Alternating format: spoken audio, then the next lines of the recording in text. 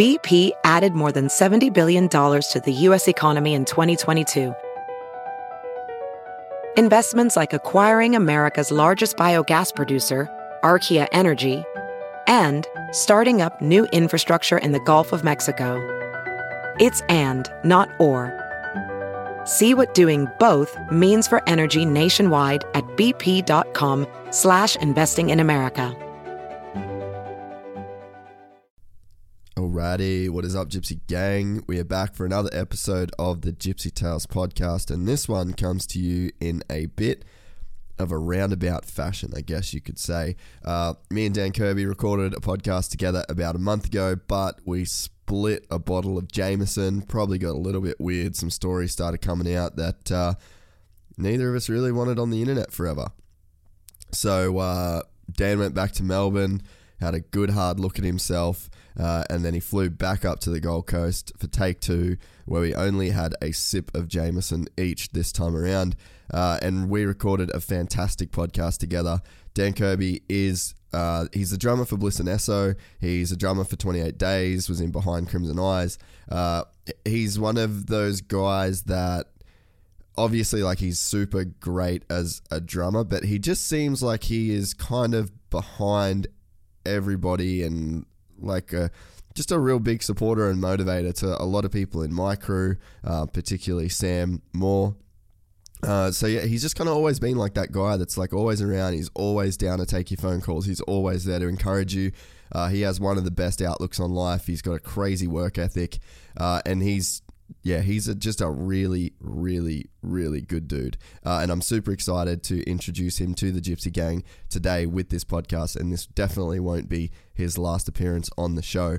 I just need to give a shout out to our show sponsors, First Cab, Off the Ranks, Da Homies at Nobby Underwear. I just got my Halloween undies in the mail. I will be rocking them. Is it tonight, tomorrow night? I'll be rocking them on Halloween for show.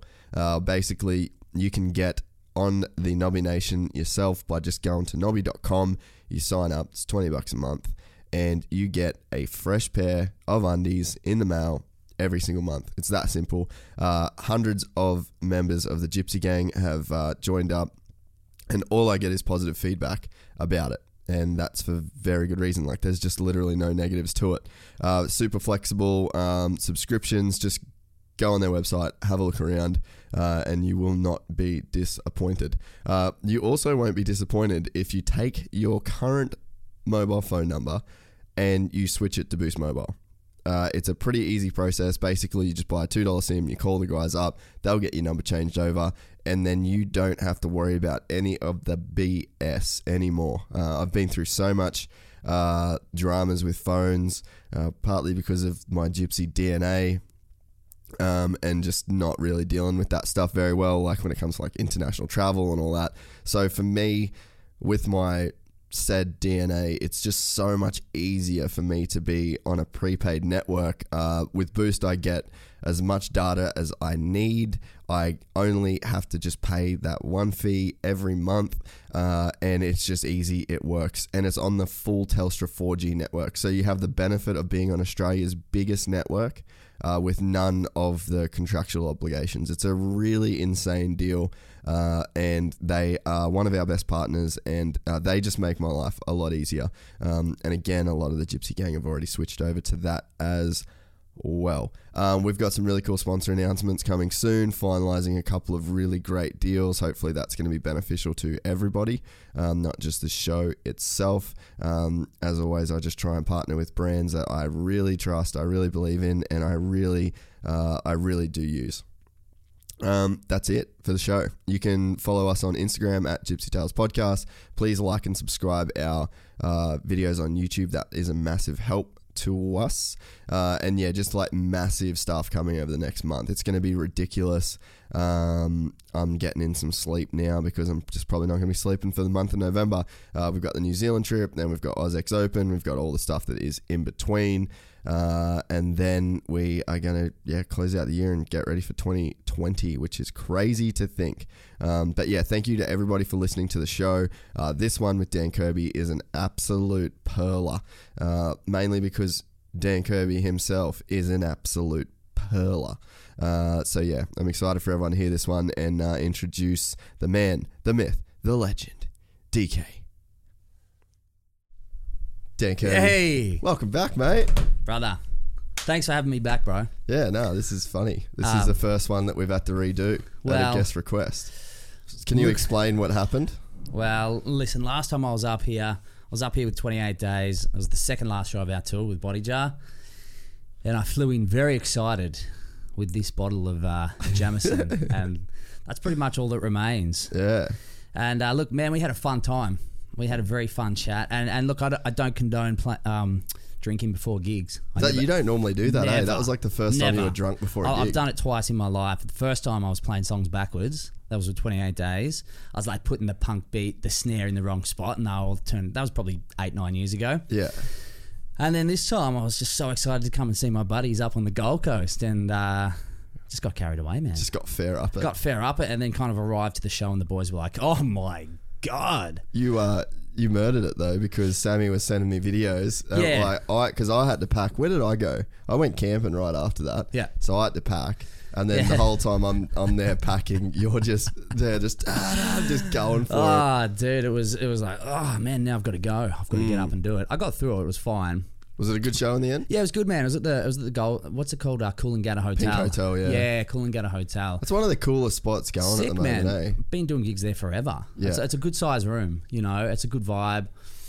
It was a good gig. It was just hard work. Yeah. That's why I just can't do it. Could you feel a difference? Oh, huge. Yeah. I'm just slow. Yeah, right. Like everything just feels slow. Like sometimes when I'm playing, I'll like freestyle, like little fills and stuff, you know, and it's easy. Forget about it. Nah, have a few of them, and it's just like everything just slows down. So I was like, I just got it, because I got a click track in my ear. Yeah. Right. So I start the song and it goes, and I have to stay in time to the click. Like if you're not a drummer, that's what we're doing most of the time, right? So I'm staying on it, and a lot of our songs are like just tick, tick, tick, tick, tick, Yeah. tick, tick, tick. I'm like just hanging in there. But got through it fine, man. But yeah, probably never do that again. Yeah, right. Yeah. Cautionary tale. Probably never do that again. Have you watched, speaking of click tracks, have you ever watched the Sound City documentary? I have. And Dave Grohl's talking about drumming to a click track for the first time while recording Smells Like Teen Spirit. Yeah. That was where I was introduced to the whole concept of a click track. Right. Because like some drummers, it's like, is it a bit of an ego thing to like not play to a click track in some scenarios? Wow, that's a good question. Epic question, man. Some people say they don't want to do it. It is. You're right. It is. It's a little Just bit of an ego thing. Yeah, fully, man. Basically, it's really hard to do. So like to not play to a click track. No, it's really hard to play to a click. Yeah. So it really just exposes you. 100%, yeah. But then some people say it's better to not play without it and have a little more feel. But guys who are really good will play to it, and then you can kind of play a little bit behind it, a little bit in front of it, right on it. Yeah. But generally, if you want to be really, really good and useful, you know, in lots of different situations, like because a lot of the time you're playing live to a click. Yeah. Right, you want to be really good at it. Yeah. If you can't play to a click, you're going to get a gig and they're going to go, right, here's the back ends. You got to play to it and you're done. Yeah. It's game over. Yeah. You know what I mean? And then you can sit there and say, oh, you don't have any feel, you know, to the click. The click's bad. But then it's just, you just can't do it. Because I can see it being, like, I'm not into the drumming world. I know a bit of stuff about it because of the film work that I've done with bands and recording, like watching them record albums and touring and stuff. Yeah. So that's like my only real exposure. Yeah. But you can kind of hear the way that people talk about it. It's like, it's kind of feels like that's like one of the contentious points of drumming, right? In the industry. Yeah. I mean, because technically what a drummer's supposed to do is be the click track. Yeah. And that's what they still are that, and that's what they were initially. A good drummer back in the day would hold the band together. Yeah. And you know, you might sway slightly throughout songs, you know, depending on what the song is and what style it is and things like that. So there's arguments to that, but I mean, you can build a click in to slow down in certain spots, and you can follow that when you're doing it, you know. Yeah. But ideally, you want to be able to play to the click, especially with modern music, man. Like heavy bands and all that kind of stuff. Pop bands, it's all just it's backing track loaded. If you can't play to a click, you're in big strife. Yeah. The whole that I could see the arguments to it, because with this, like Smells Like Teen Spirit, they were basically like, the doco was like Grohl would start out on time, and as they got into it, because they were recording that album live, Oh shit! I just lost my fucking thing. Don't worry about it, Mick. Just leave it there. Yeah, fuck it. She'd be right. It's only my camera. She'd be right, mate. Yeah. So like they recorded it live. Yeah. So then as like you've got fucking Kurt Cobain as your singer in a recording studio, and he's getting into it. It's like the whole band. It's just like it just starts like speeding up a bit. Yeah. And it's like that's cool as fuck. But then on the recorded version of that song, that beat is such like a fuck. When you hear that "Smells Like Teen Spirit" drum track, it's so like energetic and vibing. Yeah, and it's like you feel like it's just about to go. Yeah, but it sort of does. It keeps you there. I mean, and that's beautiful in a way too. 100% is beautiful, and there's lots of beauty in that. And to that point, like some of the songs of 28 Days, we don't do to a click because it just feels better without one. Yeah, right. It just feels a little. Just flows a bit better. Some of those earlier fast punk songs we do, so that's there's definitely truth in that. And I like the fact that so I'd see Linkin Park. That's like one of my favorite bands of all time. Yeah. So I saw them probably 15 times over the space of the last 8-9 years. Yeah, heaps, man. Yeah, Sick. yeah. They were like me and my business partner in America. Like that was it. But both of ours, we didn't even know that was just our favorite band. Yeah. And so we just follow them around basically wherever they were at. Yeah. And you can hear some songs they'd speed up live, and the same with like AFI. Yep. Like you'd hear that Davey would do like songs that are sort of slower album tracks, but live they were just fucking pumping. Punk songs again, you know? They're pumping, So I can see the merit to recording with a click, and especially a song like Smells Like Teen Spirit, because then it's almost like it adds an extra dimension of like going to a live show. Like you get to see the live version. Fully. That's definitely correct. And the other side, like there's a very fine line there, and that's an art in itself. Doing it without a click and doing it really well like that, you know, and bringing everyone's energy together and everyone like that's quite advanced to be able to do that. You know what I mean? Like there's a lot of kind of younger guys. I teach drums. A lot of kind of younger guys will come to and they'll be like, we don't do a click to this song. That's because like the verse is like super fast and then the chorus is super slow. And when you kind of try to put it together, it's like, this is a mess. This is a hot mess. But like, if you're really, really good, you know, and the band's really, really good, and there's a vibe there. You don't necessarily need to click at all. So as like you do a lot of drum lessons, like as a coach. Yep. What do you call yourself? A coach? A teacher? Teacher. Yeah. Professor. Yeah. Professor of the drum. But yeah, like as a professor, are you nice, man? Are you trying to encourage like young drummers to like play to a click? Learn to the click? Oh hell yeah, man! Yeah, so that's like just a fundamental practice. Pretty much, yeah. I didn't jump onto it until I was probably 17. See, the thing, I learned drums off my dad from when I was like 3, like just a little kid, all the way up to like say 17. And then I was going into the studio and he's like, you know, the click track, get on it. And I'd try it and I just couldn't do it. And I was like, man, there's no way people do this. There's no way you do all of this complicated stuff and you have to kind of hold it together with the click. But then once you bring the click into it, all the complicated stuff makes more sense because you learn more about time and what hits go in where and how it's supposed to sound and how it's supposed to feel. Because a lot of the time you'll be playing and there's a hard thing and you play it really fast because in your head you're like, shit, here comes the hard bit. Yeah. And then you come out kind of in the wrong spot. Yeah. But when you have a click, it kind of guides you. Yeah. And you can't rush. You're like, oh man, it's actually not that hard. It's not that fast. So I imagine it's one of those things that, it's like at the start, it's like trying to run in new shoes or something. Yeah, and this is horrific. I'll never do this. Yeah. Yeah, as if there's no way people do this. Yeah. But then it doesn't take long, man. It takes a couple of months of trying and then easy. Yeah. The whole, from my time touring with Issues. Yep. And we were touring with like Bring Me the Horizon, Pierce the Veil, Issues, and Sleeping with Sirens. Yeah, sick. So we're around those guys for like a solid year and a half all the time. And it was so fucking rad to see what goes into a live show with like sound check as well. I was like, what the fuck is sound? Like you'd think it was just a band's chance to practice. Yeah. But it's like all of the different EQs, the ears, like it's so how much in-depth, it's man. fucking crazy. It's so in depth. Yeah, it's So much goes on, man, just to make a show happen. So there's so much to it, and to be a good tight band and to put on a good performance, and there's heaps going on, man. Yeah. People just have no idea about. Yeah, well, like we were just at Grass is Greener on the weekend with the guys from Nobby, and the Veronicas was basically like they were just, how rappers just like will ad lib over their backing track basically. Yeah. I felt like that's what the Veronicas were doing. Yeah, right. And it's like after seeing so much of the touring stuff, like to hear a band that has, you can hear the backing tracks that they've got. You can hear like, that dude's not really drumming, and like you can hear so much different stuff when you've sort of seen like that's crazy, man. a band that's crazy good at that. I've just been talking to their drummer Andy. Yeah, right. Over the last couple of days. I wonder if it is a heavy backing track then that they sing it would to. be. It'd be heavy backing, but there'd be there's live drums, and I think there's keys as well. Yeah, and they actually did their band sounded live. Oh, their but band. There's some that they just don't like. They're not even making sounds. Like I've been to see some rappers, like say Post Malone. Yeah. Like I love Post Malone. I went to see his live show, man, and like I just left halfway through it. Oh, really? Oh, there's one dude on stage with a bunch of backing, and I think he was drunk or something. And I was like, oh man, and I was the oldest dude there. Yeah. There's like little, 16-year-olds going, this is sick. Yeah. And I was just kind of watching and going, oh man, this is boring. Yeah, they don't know any better though, huh? But that's just a personal preference thing, he's a boss, but for me, like I'm a drummer. I like to see a drummer. I like to see interaction of people on stage and that kind of thing. You know what I mean?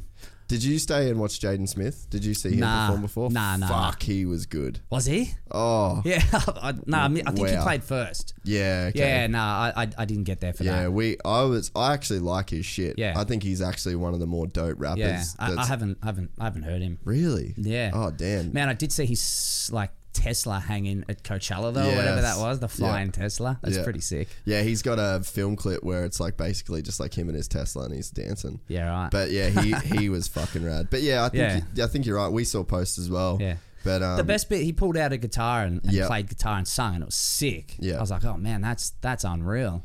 It's hard. Like, I always wonder about, because I'm not even a fan of rap shows where it's like, say it's you guys saw Wu-Tang Clan recently, right?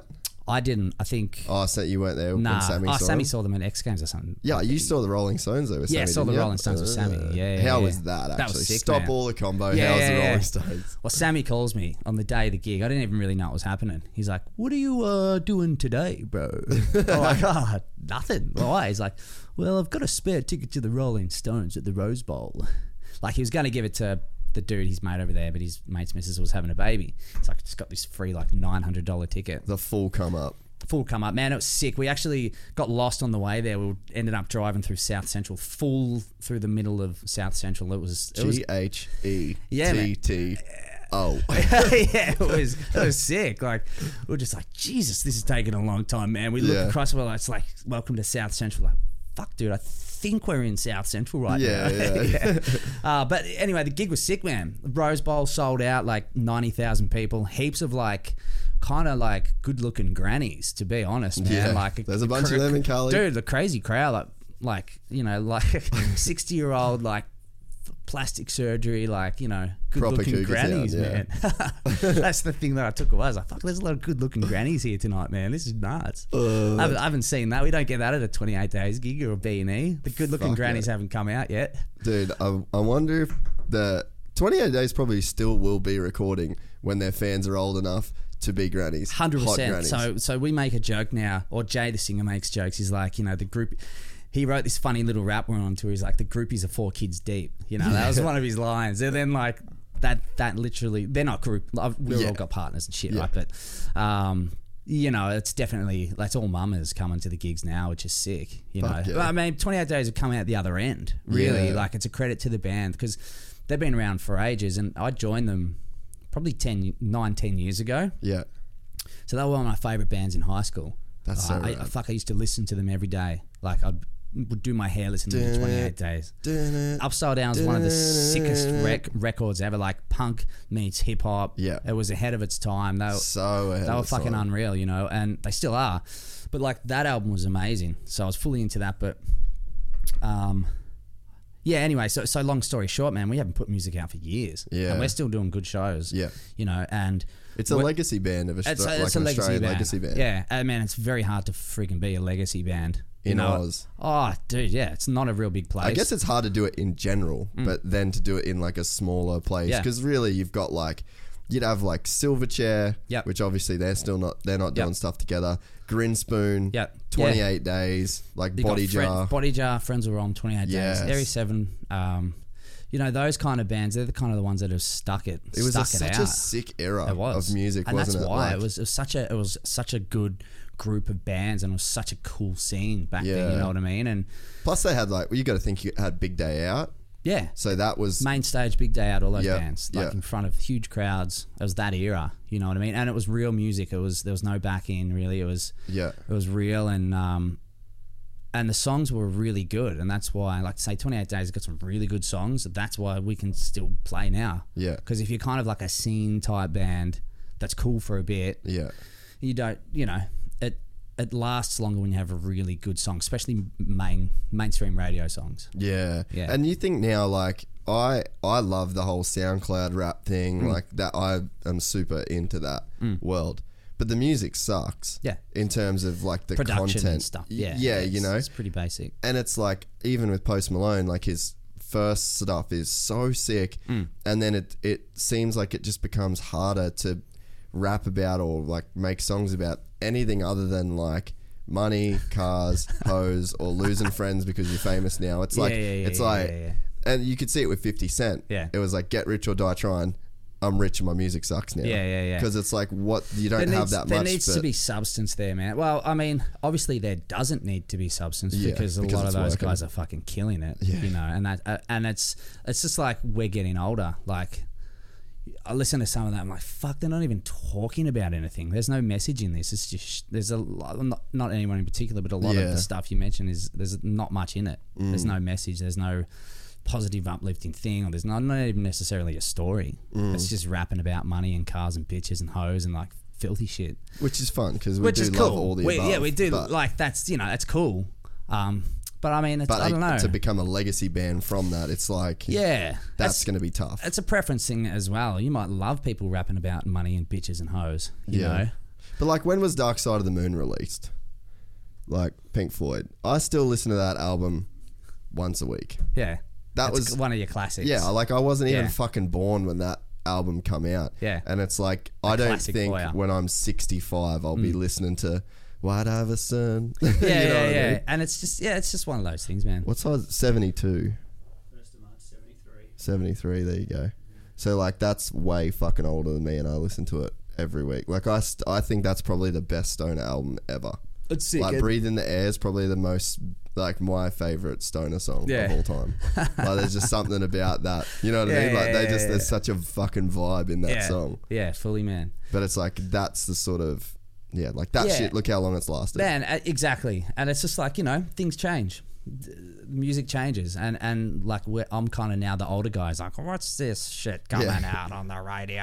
Who are these kids with face tats? I can't listen to Triple J anymore. like I'm getting old. Like I walk in general pants and I'm like, I fucking can't wear anything in here, man. Like, what's this op shop stuff? Like, fuck, I'm old. This sucks, you know.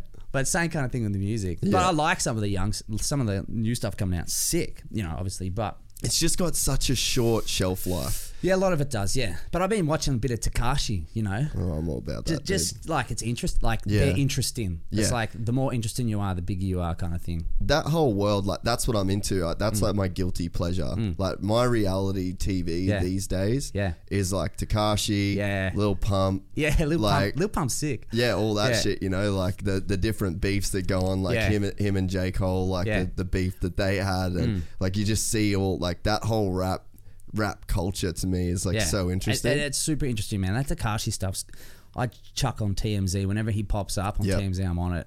It's super interesting, man. Fuck, it's crazy with that stuff. When do you reckon you first heard of Tekashi? Probably I'd say 18 months ago or something. Yeah. Not that long ago. Yeah. Was he still dropping music then? Yeah, he was Like- still dropping music. I think it was before he did the song with Nicki Minaj. Yeah, okay. Yeah. So like the Gummo Kuda days. Yeah, I don't even really know the names of the songs, man. Yeah. Like, to be honest, I don't really like his music at all. Dude, he's got a couple of bangers. Does he? Have you heard it? I'll chuck it on YouTube and just drive and listen. Yeah. And be like, oh, yeah. Yeah, You know, there's like I couldn't name a song. Yeah, there's a couple good ones in there. But so the dude that I follow pretty religiously is a dude by the name of Adam22. Yeah, and I know Adam you know 22. Adam22? Yeah, I know who he is. Yeah. So like I follow his shit. So like he did an interview. Can you go on his YouTube channel and just see when he did a Tekashi podcast? He's basically the dude that found like XXX Tenacion. Oh, no way. Little Pump, Smoke Perp. Like he found all Oh, them no dudes. way. Yeah, Okay, because I've seen him around. I didn't know what the deal was. I've seen him doing his vlogs and stuff, but I didn't really know the backstory. Yeah, so what he he's does. like the dude that. So yeah, 6ix9ine. So 2 interviews. So that I guess that's when I would have first seen him. But yeah, so he did an interview with him. He did I think the first interview I ever listened to of Adam22's was the XXX interview. Yeah. And so yeah, since then, like that's what like got me into like, following this scene. And Right. you can see like Little Pump, fucking like Slump Little God, Skies. Schema, Little Skies, Yeah, like yeah, yeah. all those dudes that have Juice WRLD. Like he put Juice WRLD and Little Pump on a No Jumper tour, Right. like ages ago. But like it's been crazy to just watch that whole thing, Yeah. and then like it's crazy now with the whole Tekashi thing. I'm almost like pissed off at like TMZ, Right. that True Geordie dude, you know, the UK guy. Dunno. Oh, he's sort of like the UK podcast guy, Right. And now like everyone's covering it like it's this Right. mainstream, and it's like it just seems so Yeah. like tabloidy. Now. Yeah, it's crazy. 100% is. And he just 100% full is. came from like the underground. Yeah. It's just interesting shit, you know, like you dye your hair crazy colours, you put crazy grills in, you Just get be a mad meme. tattoos on your face and talk wild stuff. It's like you're going to get attention. Well, it literally was just a meme. Like everything he did was a meme, and like nuts, eh? he put like crazy illegal shit on Instagram. Yeah. And everyone, did you ever watch his Breakfast Club interview? Nah. So you don't have time, bro. Yeah. Like, I got reckon time. I've watched bits of it. Yeah. But I've seen snippets of it maybe. Yeah, Charlemagne's Yeah, like yeah. basically just telling him like you're going to go to jail. Yeah, you're I've either going to seen die that. or you're going to Yeah, go to yeah, jail. yeah. And he's like, I can't be touched, bro. Like all the typical bullshit. Yeah. And they're like watching it all unfold. And Yeah. apparently he's going to be out like within a month or two. Yeah. It's wild stuff, man. I'm too old for that. I got That goes time for over that. my head, bro. Yeah, I know, gnarly though, eh? But it is. It's been crazy just to watch it. It has been. But that's like it's like a movie. So the more wild you are, the more the kids love it. Yeah, and it's like the style of making that content yourself. Like he just made himself famous, produced all his own content. Yeah, it's pretty. You can bang out some pretty good beats pretty easily these days. Yeah. Yeah. Do you ever do any like producing stuff? Little bit. Yeah, I dabble in it. Yeah, okay. Yeah, I've been doing this drum series where I travel around with Frank Zumo from Sum 41. Yes, yeah. told you about that last time a little bit, but we've started this kind of drum travel-ish show. Travel meets Which drums. the first one was fucking amazing, Cheers, by bro. the way. Really, we just kind of really did good. that on the fly. Dude, the production of it was It's unbelievable. insane. I've got a secret weapon by the guy Peter John. Yeah, name it's of okay. Peter John. Yeah, he's my. So he's the film dude? He's the director. Yeah. Yeah. He's really good to work with. Like, so the story with that, how it all came about. Frank was coming to town with Sum 41, and we met each other at NAMM, that massive music conference, earlier that year. Yeah. And Zildjian kind of linked us up. They're like, should do something. Got chatting, and I did this clip with Pete at Docklands in Melbourne ages ago, and Frank watched it. And he's like, we should do something like that. Can you make that happen? I was like, yeah, fuck yeah. Feel Fuck like yeah, we I can, can. mate. For you? Absolutely. Yes. I was like, we'll top it. Yeah. And then anyway, one thing led to another, and kind of was like, we're going to do a crazy drum video, but I was thinking like, why? Like, why would we go somewhere wild and create crazy footage? Like, why are we playing in front of Marvel Stadium? Why are we playing out the front of Luna Park or whatever it might be? And like, kind of has to make sense. So I was like, fuck, like, get him over. I've got him for 3 hours. We'll grab him and I'll give him a tour of Melbourne because he's just plane to gigs, sound check, moving like that. I'm like, fuck it. I'll grab him for 3 hours and give him the sickest 3 hours he's had on tour. So fuck, man, put in like mad work to organise this crazy run on a super tight schedule. Picked him up in this sick like 1960s Thunderbird. No shit. Yeah, picked him up. I barely knew him. briefly met him, picked him up, took him to Hosier Lane, the home of like street art in Melbourne. And he's in this group called Street Drum Corps.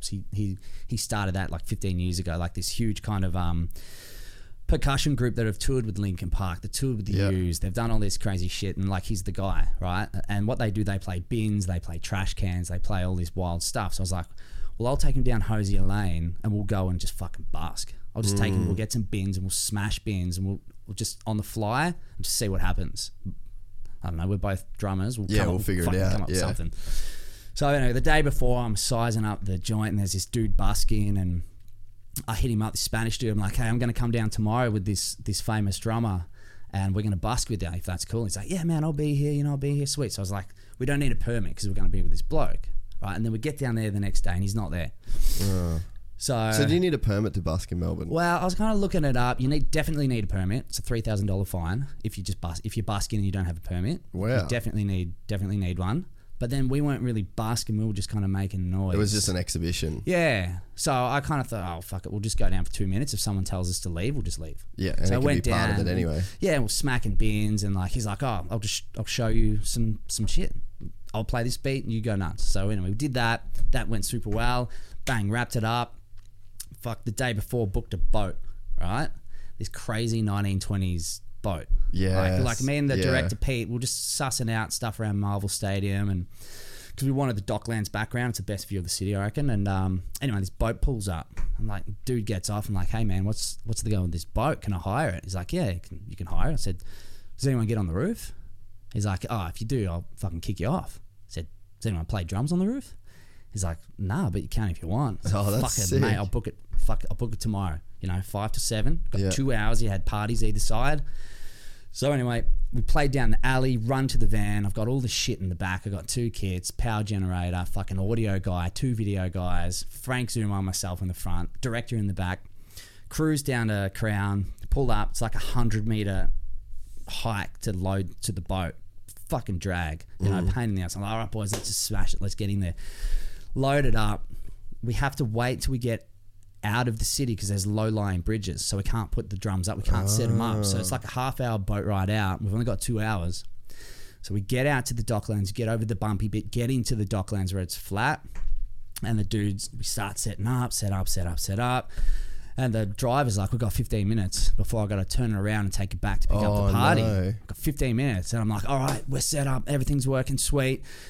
We sit down and I look at Frank. I'm like, what are you going to do? I'm like, oh, you haven't even heard the track yet? Because I built the track, like getting back to the producing stuff. I had this loop to play to. And he's like, nah, man, I haven't. I said, fuck, come downstairs. I'll show it to you.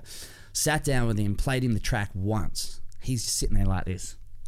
Listening, I'm like, I'm going to start, and then you go, and then here we both go, and then I stop, I do 4 bars, you do 4 bars, 4 bars, 4 bars, bang, stop, smash it at the end. Like literally that was the instruction. He's like, okay.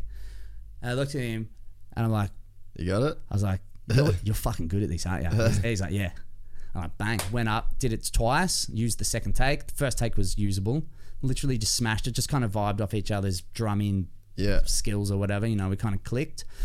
Bang, that was the first one. And then after it, we kind of had to go back, myself and Pete, and just like it didn't really make sense what we were doing. We were just drumming in an alleyway, and then we were drumming on a boat, and there was kind of nothing linking it. Yeah. So I went back and pre-shot me talking to the camera, saying, hey, I was like the travel guide. Yeah. Hey, here we are, blah, blah, blah. So it all kind of made sense. Yeah. You know what I mean? Because I just didn't have those bits to link it. Yeah.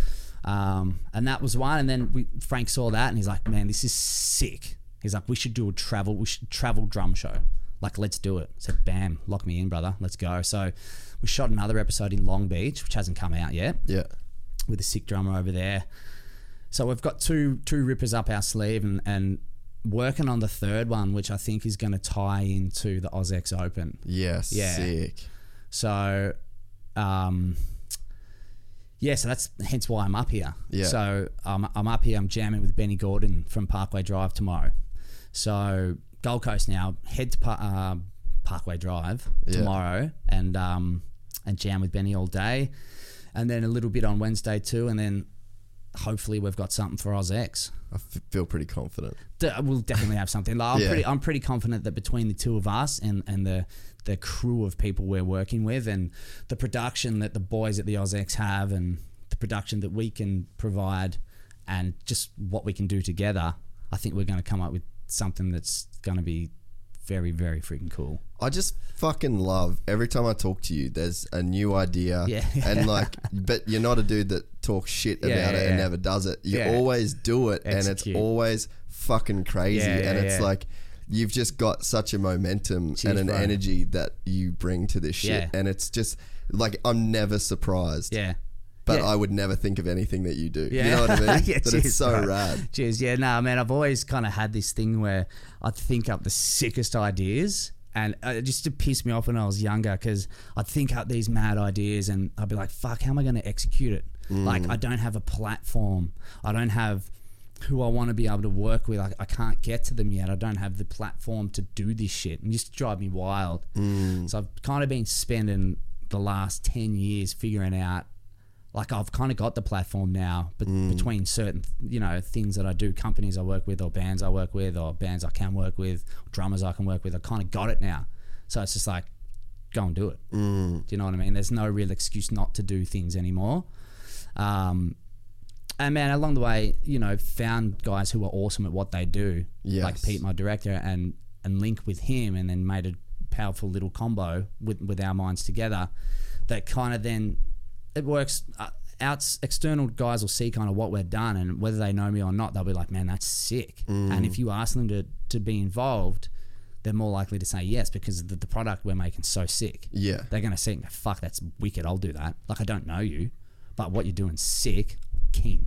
Yeah. You know what I mean? So Yeah. that's kind of where we're going, and man, I just like doing it. Yeah. I love doing shit like that. It's fun. You know what I mean?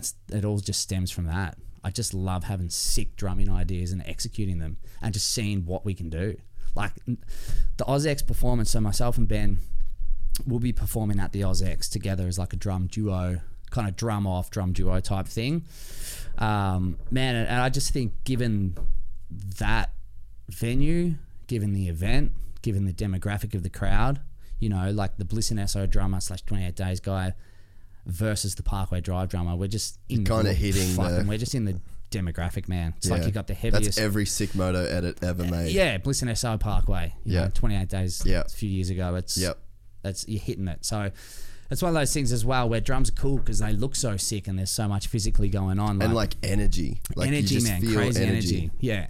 So like, yeah, I'm pretty confident that if you're coming to the OzX Open, you're going to leave, and one of the things you'll talk about will be that moment. I reckon we're going to pull out some fucking wild shit. I just fucking, I love that shit with you. Yeah, though. dude, That you're like- like, you'll leave talking about what Yeah, we're going I to do. guarantee It's what's fucking going to awesome. happen. People will talk about it. Yeah. Yeah. I love that shit. So, yeah, man, I'm freaking pumped about it. But I mean, a lot of work goes into it. Yeah. Like we're, over a month out, and I'm up here in Byron Bay jamming with Benny for a couple of days, figuring it out. And then once we kind of have that together, then there's a whole bunch of other steps that it kind of has to go through to get to the actual event day. And there's just a lot of shit. So yeah, what is involved. the process? Just between you two, first of all. Yeah. It's been a massive process to even make it happen already, to be honest. Like, just Because kind of Parkway is still one of the biggest bands in the world, really. Huge. Like they just headlined the biggest heavy music festival in the world, Wacken. I think it's in Germany. So they're now like the worldwide Dude, Germans fucking love Like worldwide hardcore music. headliners. So for me, like I froth on the fact that Benz even wants to do it with me. Like that in itself is a win. I'm like, fuck yeah, sick. What a pat on the back. Just being able to actually do it with someone like that's wicked. But yeah, I mean the process. I mean you've got the Parkway team. You've got kind of my team's myself. Really, I'm kind of rolling in by myself, and then you got the OzX Open boys, and then you got the production guys kind of running the whole thing. So it's kind of bringing everything together, making sure that what we're planning can be executed properly on the day. So you have to be aware of the infrastructure, Everything, yeah. and like the limitations of Fully. what Yep. you guys can actually physically do. 100%.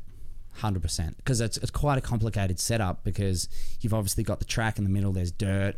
We need forklifts to kind of You've got to be able to get on and off. We've got to be able to get on and yeah, off. We're yeah. going to, sound check. We're going to need lights, probably pyro and things like that. So how would you guys run it in terms of like, how many mics is on a drum kit for a live performance? Let's say we've got 10 each. Yeah. So you have to then, so like for people listening at home, Yeah. we have a interface here that has 4 inputs. So Yeah. each mic has its own input, Yeah. and we've got 4 to deal with. So Yeah. you would essentially have 2 drum kits, 20 microphones. Yep. So that has to be 20 inputs. Yep. That has to then go into a computer Yep. that records and levels each of those Yeah. microphones to give the drum the right sound. Fully. And then it goes to like the team at Marvel that would then put that over the speaker. Like, Yeah, so that's a lot, essentially dude. you've got say 10 microphones on these 2 crazy drum kits. Yeah. And they all of the leads come into one snake, and that Yep. comes off the back, and then they all go to like our fallback. We need to hear it ourselves. And then it goes to essentially the big PA. You know what I mean? So, and the PA there's monstrous. It's a venue for 100,000 It'd be people. one of the best in Australia, right? Oh, it'd be huge. But the problem with that is it's so echoey. So it's actually really hard to get a good sound. Like coming out of the speakers, it sounds amazing. But the reverberation echo through and the all that room. kind of shit's like a super hard job. And because it's 360, it's like that in itself is a headache. You need an extremely good sound guy to kind of deal with that. But then there's the whole thing of and I actually don't even know how this works, but we'll have one of Ben's guys trigger the track for us so we can hear it, and then that sends time code.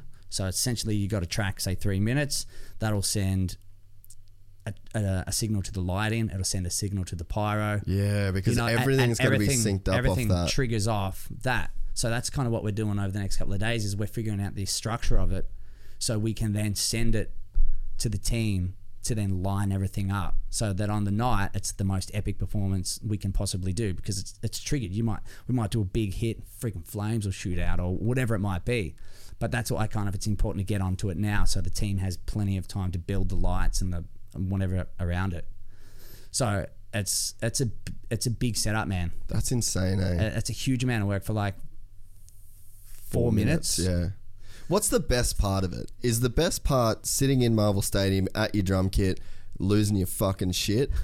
Or is it after when you've pulled it off you have a beer and you just sit there with Ben and you're just like, how the fuck did we just do that? Yeah, what's the best part of that? I don't want to get ahead of myself, but I reckon probably I always froth on sound checking in big venues. Yeah. Because there's a moment where you sit on your drums and you start with the kick drum normally. Kick, nothing's on, you hear this little weak sound, and then they turn front of house on. Does. I froth on that shit, man. Fuck, that's cool. Every time. Because everything that you do, like, there's a moment, and sometimes it's not the moment that you think would be like the big moment. Yeah. And you wouldn't think that first kick drum at sound check. First kick's fucking sick. See, that's fucking so cool. And you hear this, especially in a venue like that. I've actually never played in a system that's going to be that big. Really? Yeah.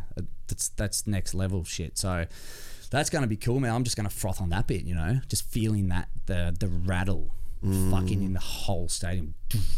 Sick. So is that... I mean, that's not the best moment. That's one of them.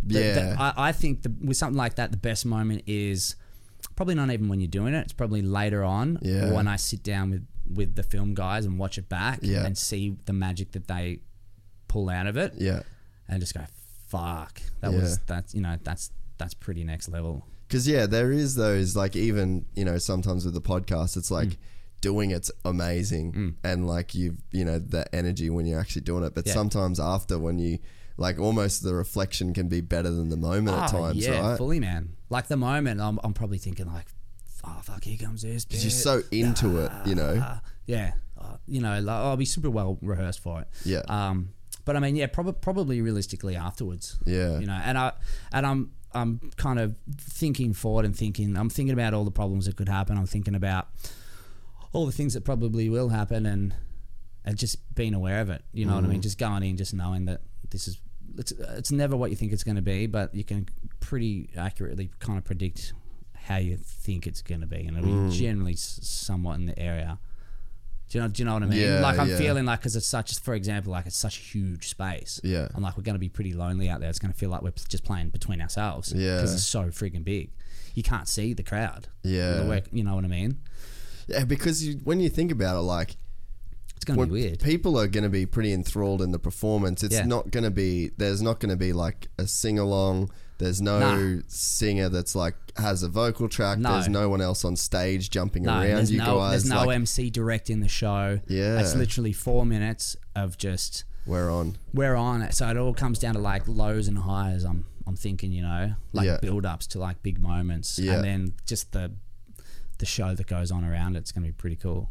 Yeah, dude, it's so like, yeah. It's exciting, man. I love this shit. Yeah, and I love your energy Yeah. for it. And it's like, if someone was to look at you and be like, oh man, how's this guy done all this shit? Yeah, And it's like, yeah. because he just fucking did it. Yeah, Like, he dude. really did it. Yeah. He did everything. Yeah, just step by step. Yeah. I mean, and funny thing is, the reason we're playing at the OzX is because I caught up with a guy called Gus from AME. I Yeah. don't know if you know Gus, Shout but out. Gus Biggest is a legend big ever. one of the best dudes Yep. ever.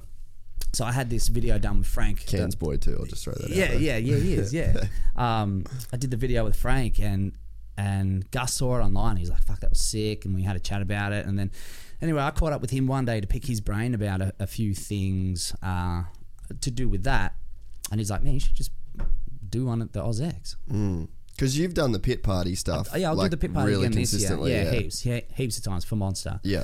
And that's always fun, but it's kind of like on another level going in there. Oh, fuck A yeah. whole different thing. Yeah. And I've always kind of wanted to do something like that. Yeah. But yeah, man, it's because the AME boys are so sick. Like Gus is young. They're all young dudes, Yeah. you know, and to present the idea, well, Gus brought it up. He's like, you should do one at the OzX. I was Yeah. like, fuck yeah, I'll call Benny now. Right me out. Lock me in. Yeah. I'm done.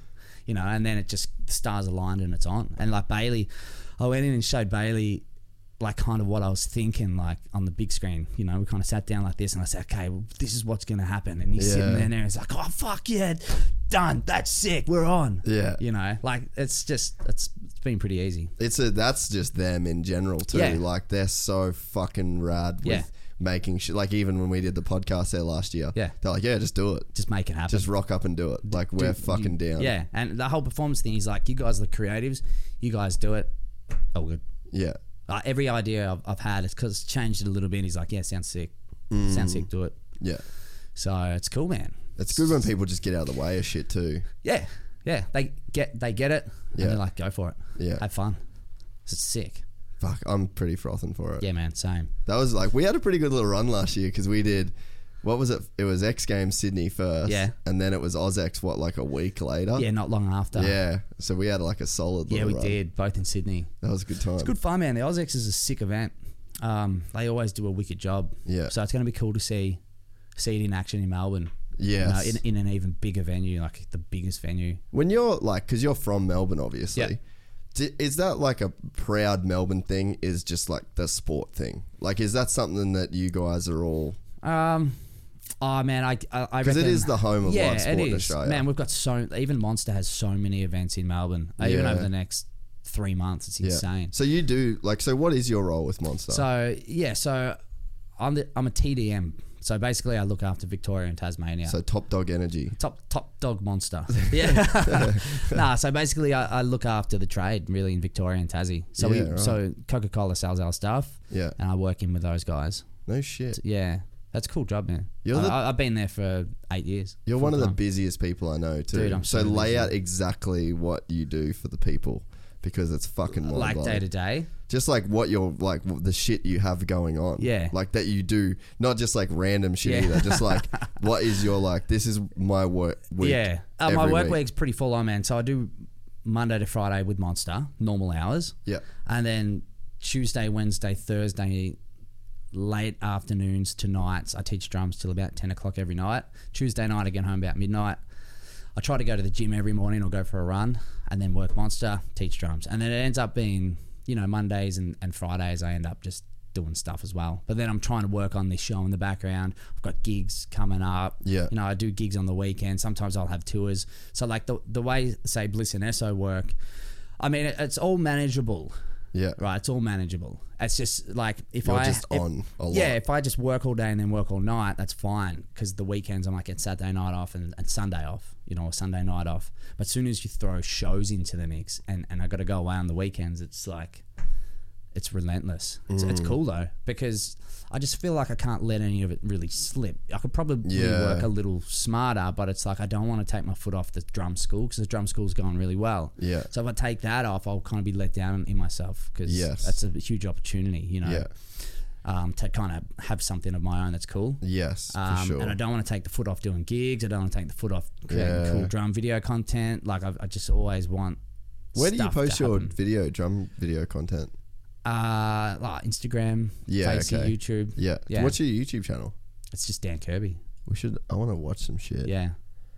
I'll visit the B&E boys. I watch. If you just go YouTube and just go Dan Kirby, I'll show you some little rippers in there. Yeah, because you've been putting out content for a long time with the drum stuff. KE. Yeah, I have been, man. And when honestly, did you start? I should have been more consistent with it, to be honest. It's fucking hard, bro. You got a lot going on. It is. What one should we watch? Go back up the top again. I'll show you a little ripper. So it's a Dan Kirby. If you just go back up into that search thing, like just Dan and click search again. Yeah, Dan Kirby. If you go Dan Kirby drummer, go second that one. Yeah, this is a ripper. So this is the one Frank saw and he's like, let's do something like this. Oh, really? Yeah, man. So yeah, this is the first one I did with Pete, and basically I was doing covers with this guy Dan Callard, who's a legend producer in Melbourne, and he's like, I got this videographer I want you to meet, and they Skyped me, and it was Pete, and anyway they showed me some of his work, and I was just gobsmacked by it. Yeah, right. Like he's like, yeah, I do drum videos. I just wasn't expecting it to be that good. Insane. Yeah. So this one's probably a few years old, man. Yeah, it's still like super legit, eh? Yeah, it's just a little bit different, you know. Like this is in the same kind of vein as what I did with Frank. Yeah. In the terms, look at my little chubby face. That's a sick shot. Yeah. So this is a Parklands backdrop that you're talking about. Yeah. So yeah, I mean, this kind of led to doing the video with Frank. How's the Melbourne Bitter shirt? Yeah, that's third chapter. Oh, that's big right. candle, Yeah. Dude, I remember when he did those. Yeah, they went really well, I think. Yeah, he was telling me that. Yeah, so sick, dude. Like, how's the city in the background, man? Like, I don't know how it must be the lens or something, but it looks really close. Yeah. It's like miles away. Yeah, no, he's using a long lens there. Yeah. And then it brings the background in. Yeah. Yeah, he's obviously like super switched on, man. Oh, dude, he's the man. Like, he does a lot of surfing stuff. He's a big surfer. Yeah, right. And his surfing shit's unbelievable. So this bit's pretty sick. There's kind of later on it, when it gets a little darker, it's all lit up and shit, and I just start ripping. Yeah, sick. Did you take like a lot of, because you're obviously super into the action sports scene, obviously with like Monster, and then you've been mates with Sammy, and you're kind of always around that scene. Like, did you take a bit of inspiration from like the filming side of things from like the action sports world, or is there like a lot of really legit filming that happens in the drumming world? That's a good question. I don't know if I took it from the extreme sports. I mean, I've literally been lucky to like, I've got another guy, These Wild Eyes, Benny Mack. I've got two really sick guys I work with, and I've worked with Alan Hardy a lot too. Yeah, true. You know, and I really appreciate a guy who's a great director. Yeah, like I froth on it hard. Yeah, you know, I think it's as important as anything. Well, I think like probably, I mean, there we go. You lit up like sick now. Man, this is full illegal. We just rolled up and set up there as a building. It was a job site. Fucking love it. Job site on a Sunday. I just got home from Tasmania actually the night before, and I was tired as shit, and I couldn't be bothered doing it. Fuck, man, isn't that always when the best shit happens though? Yeah, I remember being so grumpy before I went down. I didn't like I didn't like my hat. Yeah. I was like, oh, fuck, I look like shit. I gotta load my drum. Oh man, you know. And then kind of like just went and sent it, and that happened. Dude, that's one of the themes, like the last few shows. Like, I've been doing a bit of reading and a bit of stuff lately that's got me thinking about the whole concept of like resistance. And successful people. Like we had a dude Taylor come on, and he's like a human performance kind of guy, and he's talking about meditating, and it's like whenever you hear somebody talk about, oh, like I can meditate for 45 minutes, you just sort of automatically assume that that person is like, they just never struggled with meditating. Yeah. And then you attach a feeling of like, oh, well, I struggle to meditate. But it's like a dude like you, it's like you look at that finished clip and you're like, fuck, man, like look at what he did. He must have been frothing, blah, blah, blah. But then it's like, no, the real story is I didn't want to do that, but I pushed against the resistance, the internal resistance, the self-doubt, and I just fucking did it, and look what happened. And it's always like that, like to get ready for something like that, because it's a drum video, you're showing off your skills and chops, and you know other drummers are going to watch it. You have to put something cool together. You have to put a really nice performance piece together. You can't just kind of do something basic or it's boring. Yeah.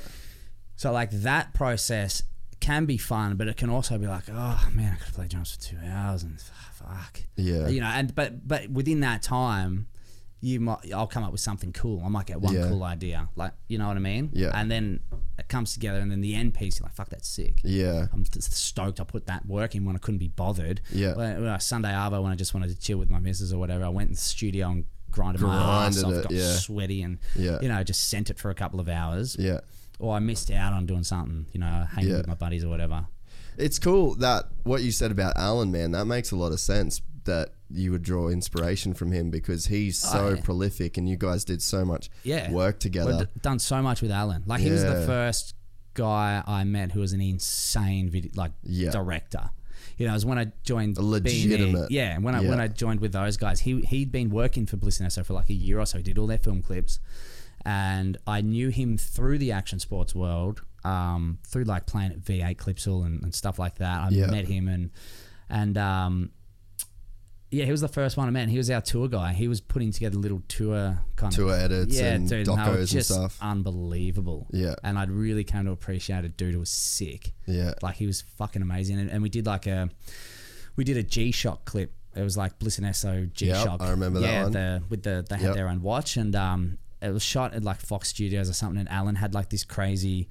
So I set my drums up in the middle. He had this like train track around, and he'd like wind up this thing and shoot it, and it would spin around and make it look like there was cameras everywhere. You know what I mean? Yeah. Like just shit like that, and getting that footage back and just going, fuck. Yeah. It's unbelievable. You were a wizard. It's so valuable, man. And it makes like, if you have someone like that shooting your content, it makes you look like a legend. Oh, you know what I mean? Like it's worth every cent. And the thing with creative is like a lot of videographers and stuff, like people pay them a little bit of money, and you know there's kind of that, it's kind of that thing where it's similar to music, like you do a lot of shit for free, you do a lot of shit and super cheap, and people almost expect it, but as soon as you kind of hit a point or you start working with people who get it, that's when you start talking proper money. Like, you know, like you can't get Alan Hardy to do shit for free. Yeah. Like, but that dude's still like, he might get a $200,000 job. Guaranteed he's putting like 180 back into the job. Yeah, he's that dude still. He does. You know? Like we did, and that's why it's so good. Yeah. We did the Super Cheap Auto ad with him last year. We shot it in like this abandoned power factory or some shit. And he had like crazy cars driving through there, and he had Danny Trio was in Danny it, right? Trio. Yeah. He shot him in friggin' Hollywood and on a green screen, and then put him in this warehouse. And then there's one version of the ad. Esso was like this crazy. He was the king of the island, the crazy guy of the island, crazy professor, and he's like, "Gentlemen, start your engines." Like, you know, he had this. It was just like the most wild shit. Yeah.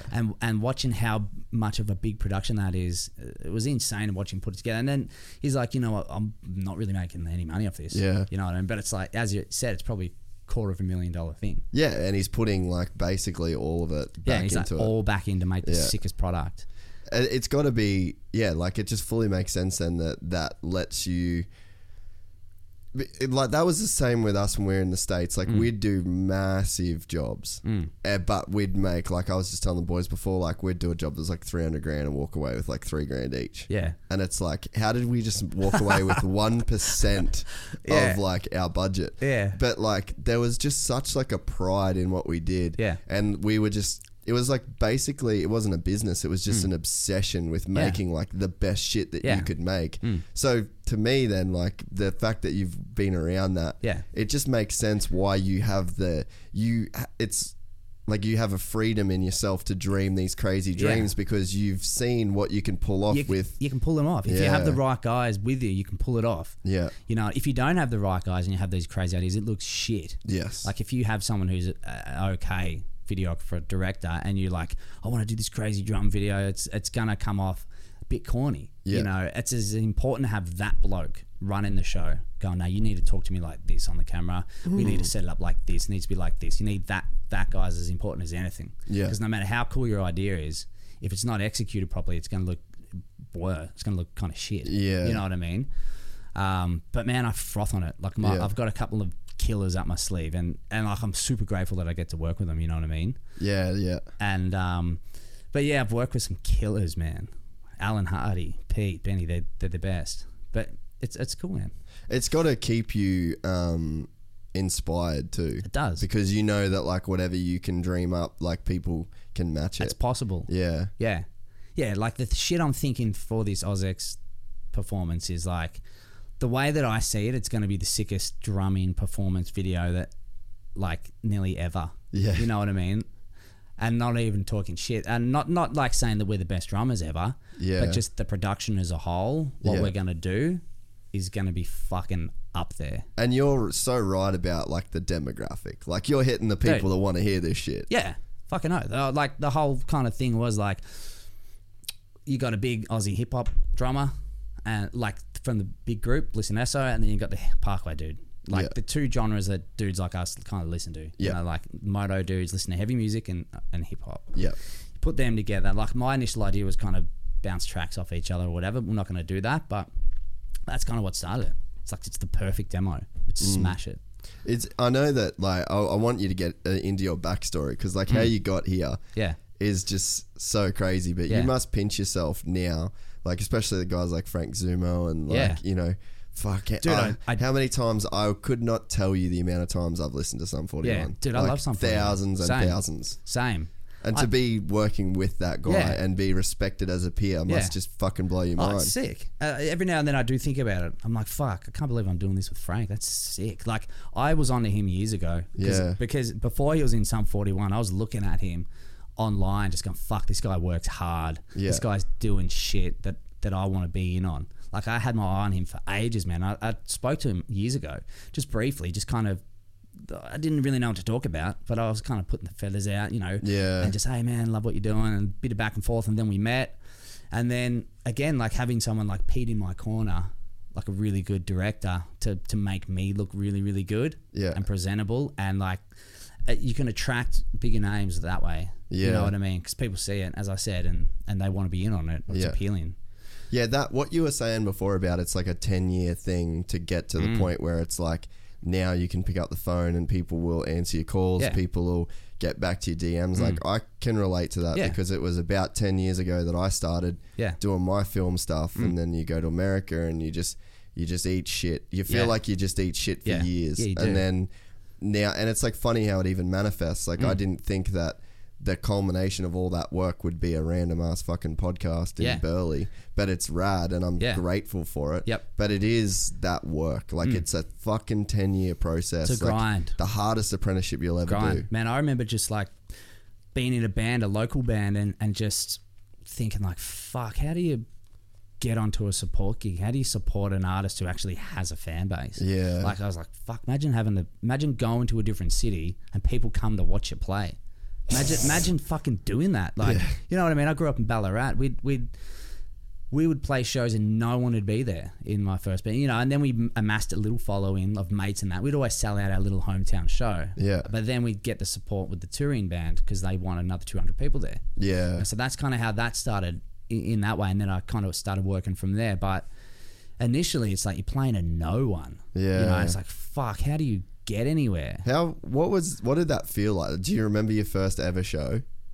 Yeah, I do. My first ever show. Fuck. Oh, dude, gold. 12 years old. 12?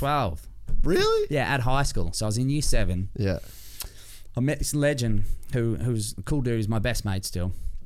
And anyway, we started a little band and we got up at Assembly and played. We did All the Small Things and Hey Joe by Jimi Hendrix. Hey Joe. Yeah. Fuck yeah. Random. Yeah, that's and sick. Nirvana, Teen Spirit. Yep. Funny how that comes back around. But that was our first gig, man, and we finished and there's like 500 kids in there and they fucking went off. Really? Yeah, it was the sickest feeling ever. That's amazing. Yeah. We were just like looking at each other like, wow. Did you have someone doing vocals, or it was just like Yeah, my mate, he was playing guitar, and singing. at He had a 12? real little like singing like so that. sick. Yeah, that was the first one, man, and then just got addicted to gigs. Like all I ever wanted to do was just play shows. Yeah. Play good shows. I never thought about money. I never thought about anything. I never thought about any of the back end shit. I was just like, I just want to play sick gigs. I just fucking want to be in a sick band playing sick shows. and have rad fashion. That's it. Yeah. What was that? Yeah. What was your one thing you were saying last time about you wore some like just fucking retarded thing? Oh fuck yeah! What gig I was going was that? deep last time. Nah, like I was like, 'Cause I was drunk too, Nah, so- dude, that was hilarious. Nah, I was getting deep there, man. But yeah, I had this crazy vision in my head. I was like, fuck, man, one day I just want to play Pyramid Rock, and I want to wear a pink Ed Hardy singlet. Is that what you're talking that's about? the one, Yeah, dude, I was like, fuck, my moment will be Pyramid Rock in a pink Ed Hardy singlet. Is there a Sending photo it. of that Well, anywhere? I never did it. I played in a pink singlet in a small bar in Ballarat. That's as far as that idea got me, bro. But you did play Pyramid Rock though, right? Nah. Behind Crimson Eyes did before I started with them. Oh, okay. Yeah. Before I started with them, they Foggy. did that. Yeah. Foggy combo. Oh, dude. Like the next day, I was kind of like, fuck, was I talking to... Was that in the podcast or was that just in a chat with someone? I was going, fuck, I hope that was just in a chat with someone. I think my Yeah. ultimate goal is that, because you were nervous, like I love how humble you are. Yeah. And you were like, I don't think anyone's going to want to listen. I don't Yeah. think people will like it. And Yeah. I was like, mate, put it out. You'll be a fucking cult hero in Yeah. Gypsy Tales forever. So my ultimate goal... Just to put it out. No, this one goes out first. Yeah. And then you realise how much every cunt loves you. And then you're like, fuck it. Put up the lit one. Man, Put up the lit one. That'd be good because the lit one, like when I was listening to it, I was like, fuck, dude, you were asking me questions and I was telling you stories and I just never finished the story. But that's sort of what I do too. Yeah. I was banging on about this dream I had about a plane crash or some shit, and you're like, and then what happens? And I'd just start talking about something else. I got 5 minutes in, I was like, oh, far out, dude, this is bad. The best part too is like, because I was kind of lit too, and then you got up, and as soon as you got up, I was like, oh, he's fucking torched. Yeah, dude, I was. I didn't really notice. I didn't notice it sitting down nah. until we both got up, Yeah. and I was like, fucking lit. Yeah, I had a fair bit before I got here too, man. I was drinking on the plane. I hate flying. I was talking about that. Yeah, Yeah, right. I don't like flying, man. Why not Even still? today, if I don't fly for a little bit, especially, just like I don't know, it just feels a bit overwhelming. Like the whole process of fucking going to the airport, loading all my shit in, flying somewhere, and then getting off and getting the gear again, and bloody traveling around and playing a gig. When you put it all together, it's like, fuck, I've got a lot to do. Yeah. You know what I mean? It kind of, once I land, I'm like, okay, this isn't that bad. But it's not the flying itself. That's still, I don't know, man. I still get the old sweaty palms. Like, when I jumped on the plane today, I was walking up the stairs and I looked over and they're friggin' jacking the plane up and changing the wheel. And they're like, 4 dudes kind of looked at me and I was like, fuck. Yeah, they're giving you the look like Yeah. that. Nothing to see. Yeah. Nothing to see. And they're like, we found a big screw in the wheel, so we had to change it.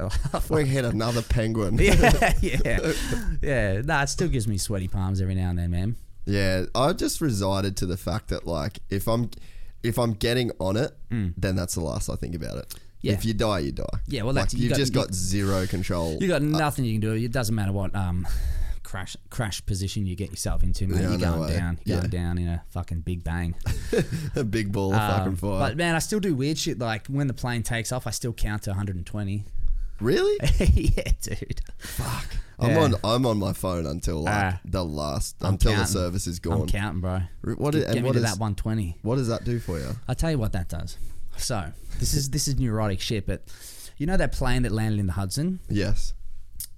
That was in the air for 2 minutes. Right, and it hit a flock of birds, Yeah. and both engines went out. Yeah. And that was like the shortest flight distance on a commercial flight ever to lose both of its engines, and they all still survived. Yeah. So I'm like, if I can just fucking get past 2 minutes. 2 minutes, I'm a chance. It makes sense. Yeah, so like we'll be taking off with the boys. And I'll be like, okay, I'm going in. I'll talk to you later. And like I'm out, you know, I got my AirPods in. I'm like just going 1, 2, 3. 2 minutes. I'm like, okay, all right, we're back. All right, Good. we're back. Yeah, Anyway, yeah. what's been going on? Yeah. Dude, Ty, do you remember Ty Simmons? Motocross kid? Don't know, maybe. You would have Yeah, seen yeah, I him would at have some seen point him, at a Supercross, but Yeah. he we'd fly together a lot to the races, and like the dude was a koala, bro. Like he could just fucking sleep anytime, anywhere, and he gets on the plane, and he's like, see ya, as soon as he clicks his seatbelt, and then he sits there, and he's like, I can time it to fall asleep when you feel like that No big way. G-force, Yeah, like yeah, that yeah. first G-force of Yeah. taking off, that he's out by then. He literally sits there and he's like, Oh, dude. it's like when you watch Inception and Yeah, then yeah, they yeah. give him that thing Yeah. and then they just like fall. That's literally what he does. As soon as he's just got it timed out. Man. So as soon as it G's out, he's fucking gone. I envy that. I know. I envy that. I used to not be able to sleep on planes at all, ever. And now I've just been on so many, I've just finally figured Yeah, it I out. can't. I'm not good at it, man. I still take sleeping tablets from America back. Have you had a experience on a plane where you've taken a sleeping tablet but not been able to fall asleep? Yeah, it kind of still happens to me. Like I don't actually fall asleep. I kind of like Do you just- kind of groggy. Yeah. but I'm almost asleep, so it kind of still helps. I had 2 Ambien ones coming back from LA, Yeah. but I just couldn't fall asleep. So what were you doing? Just I was tripping. really. Full tripping. Like I was saying it the other day to someone, but like in Wolf of Wall Street, how they take like the Quaaludes and that's like a sleeping tablet, but if you don't fall asleep, you get fucked up. Yeah. Yeah, it fully happened, eh? No way. I was crossed up. Like couldn't walk properly. Just a couldn't disaster. a fucking mess. And I always have like just one like Jameson on a Yeah, plane. right. So I'll either mostly it'll be like Jameson. I'll have one of them. Yep. So I had some Jameson and these 2 Ambien, and I was just fucking proper sideways. Like the and like the person next to me was trying to talk to me, and I'm just like, like couldn't. And then I actually had that with Robbie Madison as well. Yeah. We took a flight to Seattle, and then he gave me a sleep. Well, I took a sleeping tablet, Yeah. and then had like tons of Jack Daniels, and like I remember I got off the plane and we were waiting at baggage, and I was like his retarded son at this point. Yeah. Like he had to get all my bags off. He had to do everything for me. No And then way. this chick come up and started talking to us. Obviously he's married. I Yep. was single at the time. And so he's just instantly gone wingman, but it was like the biggest stitch up ever. He's like, "Oh, Jace, tell her where you're from, or speak so she can hear your accent." Oh, no and I way. was just like cooked. Yeah. and That's gold. I'm standing there just trying to like mumble my way. Like felt like I was fucking drooling down my face. That's hilarious. So I try and avoid the old sleeping tablets now on planes. Yeah, I definitely don't take them on the way to the States because you get there in the morning and Yeah. it's hard to sleep during our daytime. I just kind of, I don't know, hang out for a bit. Yeah. Are you like a worker on planes? Yeah. You'll get Until my work done? laptop goes flat. Yeah. Yeah. Yeah. They need to fix that. Yeah, there needs to be some kind of charger. Hey, I feel like I was it, eh? looking for like a battery that you connect your laptop to. That you, I think the new Mac laptops. Have you got one of the new ones? nah, Oh, so they're charged by USB-C now. right? So like if you get one of the new laptops, Yep. it's not like a brick power charger. You can actually charge them off USB now. Yeah, right. Yeah, that's what you need for that flight. Yeah. Just to smash through some work, I Get a struggle. couple of hours out. I struggle to do the work on planes Yeah, though now. I like lock it in. Say it's a 15-hour flight or whatever. I'll go like I can knock out 5 hours of work. Yeah. and there's 5 hours done. What's your what is your computer work these days? Are you like edits Yeah, and shit like edits. that? Yeah. Yeah, edits. Are you filming much? Yeah, you film the heaps. kids Yeah. too, right? Yeah. That you are teaching. Yeah, fully. And then it Are just you filming the kids? yeah, filming the kids. So it just builds up, man. Yeah. It takes me a while to get them done sometimes. Yeah. Okay. Yeah. How many kids are you teaching? 60 Really? heaps. Jesus. That's a fucking full-time job. Yeah. Yeah, it's hectic. So you could legit be full-time with that if you wanted to. Yeah. That's fucking crazy. Yeah. It'd be 50 to 60 kids, yeah. And how long have you been doing that for? 5 years. Yeah, Just okay. grinding, bro. So what made you want to get into that? Well, my dad was a drum teacher. Yeah. Right, and basically I've always had the opportunity to use his course. He built this course over 40 years. This Really? epic drum course. He's taught epic drummers. And I No just had shit. it there the whole time, and like, 10 years ago, I was like, fuck, I should be teaching drums. I should be doing a little hustle on the side. Everything's there. Just got to do it. And did he have like his own studio that he'd use? Yeah, or? he did. He used to teach at a school. He actually taught me at school as well. But he would teach in Ballarat out of his home. And I mean, essentially that was it. I was like, fucking, I need to do a little bit something extra. I'd like to get into teaching, give back to the drumming community or whatever. Yeah. And that's essentially it, man. And same kind of thing when I started, I was full doubting myself. I was like, fuck, I'm not good enough to teach. Just a silly thing to think. But I was like, because I'm always looking at the next level of guy. I'm like, I'm not as good as him. Yeah. And he's not teaching or he's teaching. So how can I compete with that? It's a silly way to think.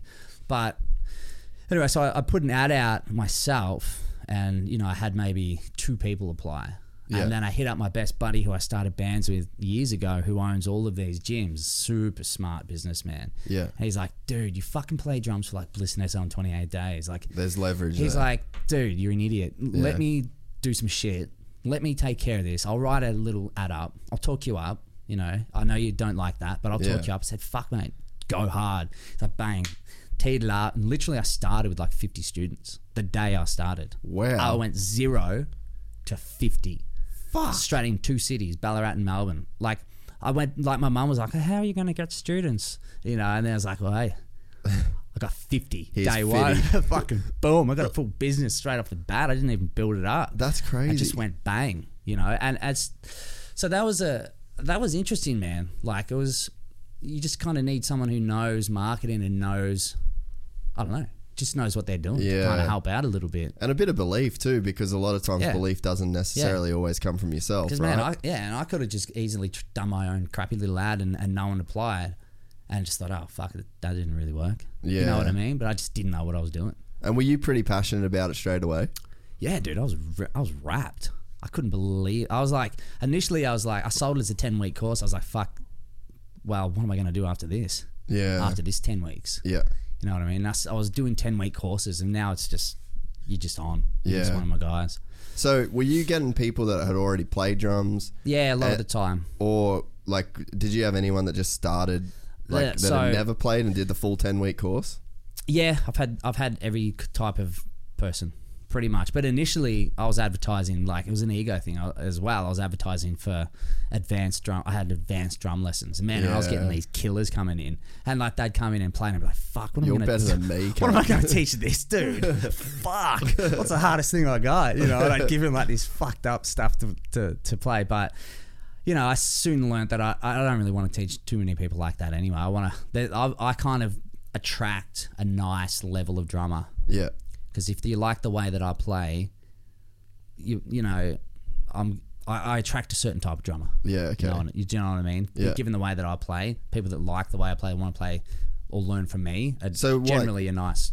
To someone that doesn't know about, like, I don't know a lot about drums, like, what would your style be? Or like, what is that, the way you play? Like, and then how do you compare that to other people? Yeah, so I mean, really good question. So there's so many different types of drummers, right? So I probably fall into a bit of a showman type kind of drummer, like a Travis Barker-ish type thing. Like, he's my favourite drummer. So growing up, I'd emulate him, right? And now I kind of play like him.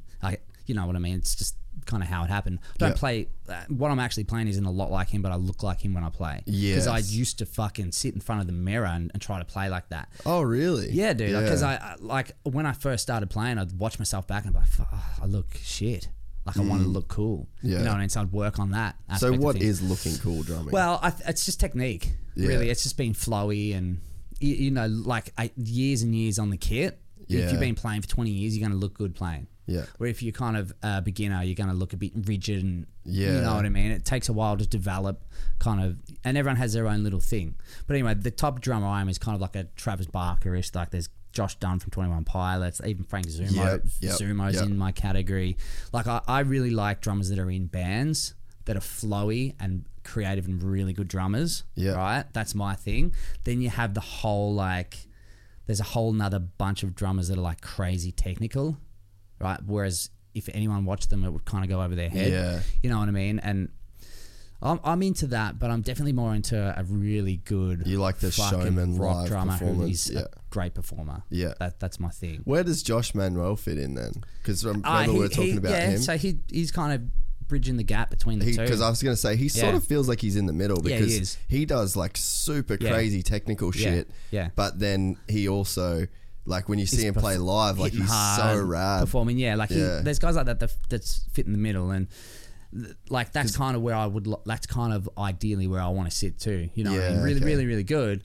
But like there's dudes that shred on both of us guys 100%, you know. He would shred on me and there's guys that would shred on him. Yeah, for sure, right? Yeah, it just kind of keeps going up and up and up and up and up. Yeah. You know, but yeah, so I don't know.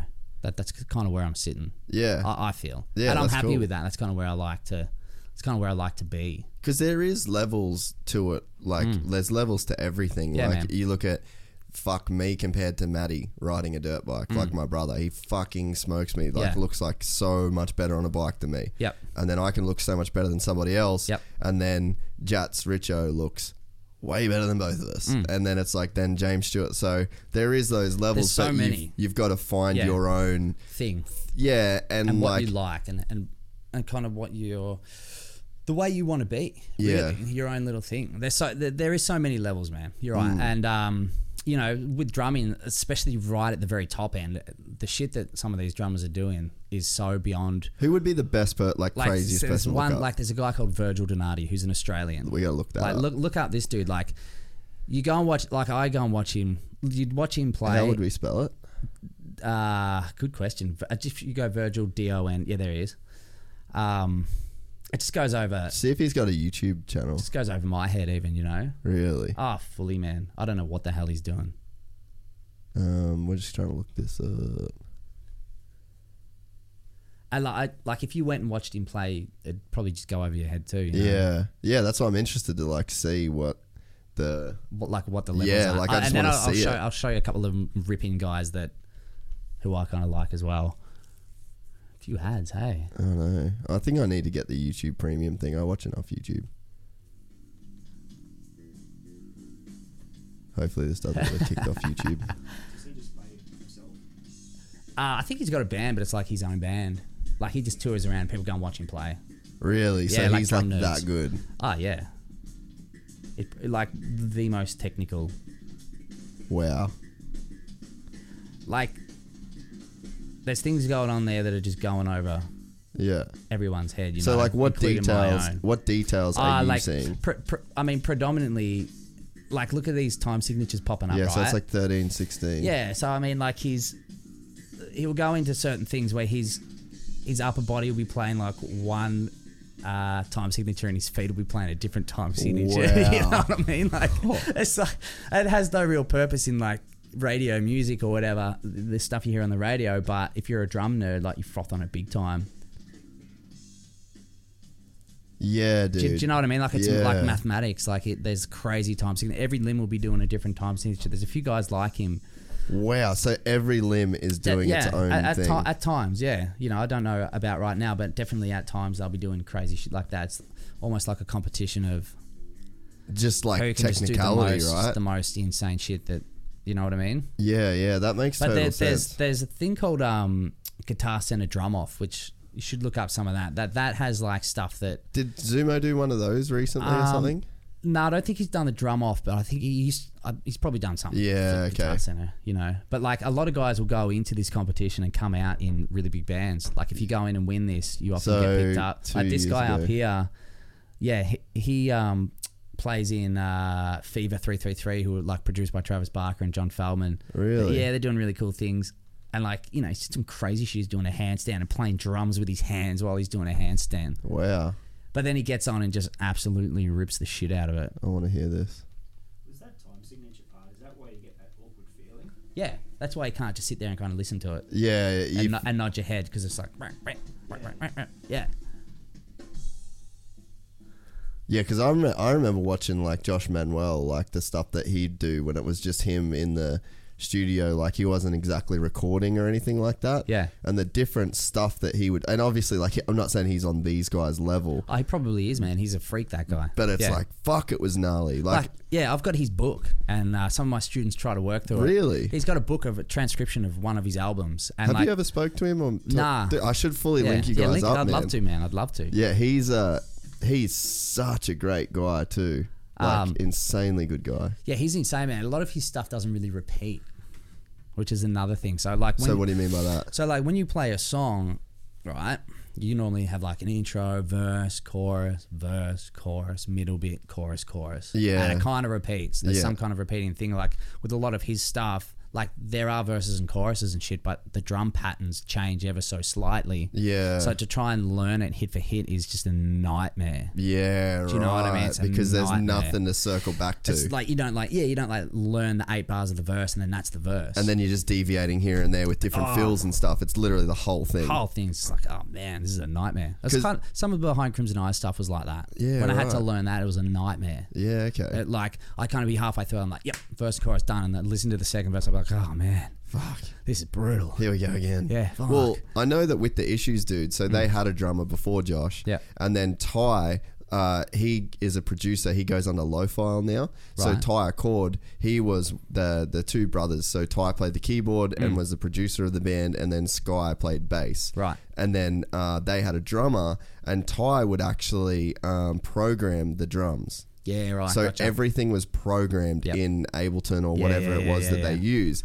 and then they would give it to the drummer, and the drummer like couldn't play Yeah. the track. Yeah. So then their live show wasn't right. Like, Yep. and they just said like, you need to like work harder to learn this. And I don't know whether it was a case of he didn't want to work hard enough to learn it, or Yep. he simply wasn't good enough to do it. Yep.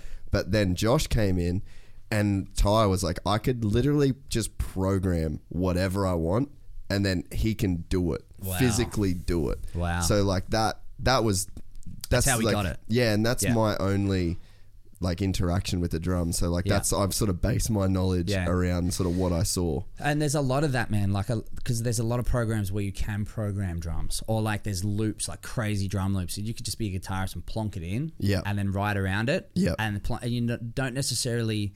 Some guys know what they're doing with it. Some guys, when they're writing, just put shit that they think sounds good. Yeah. You know, and like to play it, it's like a fucking nightmare. So that's the kind of thing, like, that makes it really hard, man, when you learn and program stuff like that. Yeah. It's so difficult. But it's cool for them to have like the freedom to be able to do whatever they do want. what they want, and then know that they've got a dude Yeah. that can sort of back Yeah. it up. Man, But it would take a lot of work. crazy, Yeah, eh? it doesn't even matter who you are. Like, to learn that kind of shit and nail it is just a lot of time. Yeah, and memory. Well, he's like basically full time on drums. Yeah. like he doesn't really do anything else. And when he's not doing the Issues touring or recording stuff, like I think he's got a school at his place. Like he has a studio, Right.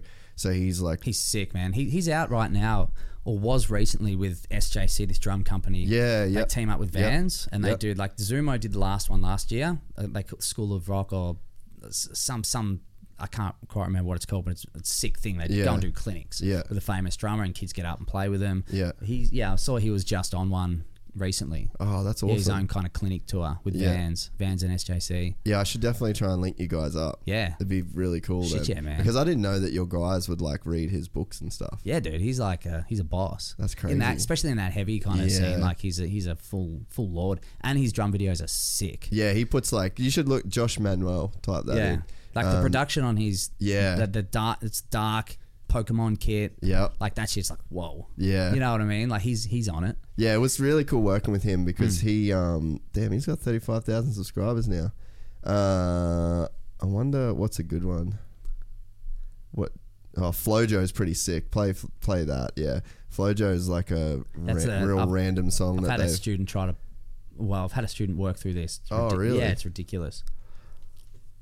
Sorry, we're just nerding out on other people's drumming. Oh, this is for sure going to get us kicked off YouTube.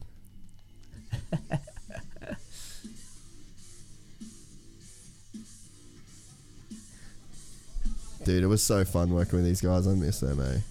Sick band, man. Oh, such a unique group of dudes. I caught up with August Burns Red, their drummer Matt Greiner, who's kind of similar genre, I guess, music to this, like quite heavy in technical drums. Yeah. Caught up with him the other Friday and interviewed him, and he's like quite a well-known drummer as well around the world. But it was crazy, man. Like August Burns Red. I don't know if you would have heard of them. They did like a 10-year album tour. They were just out here for it.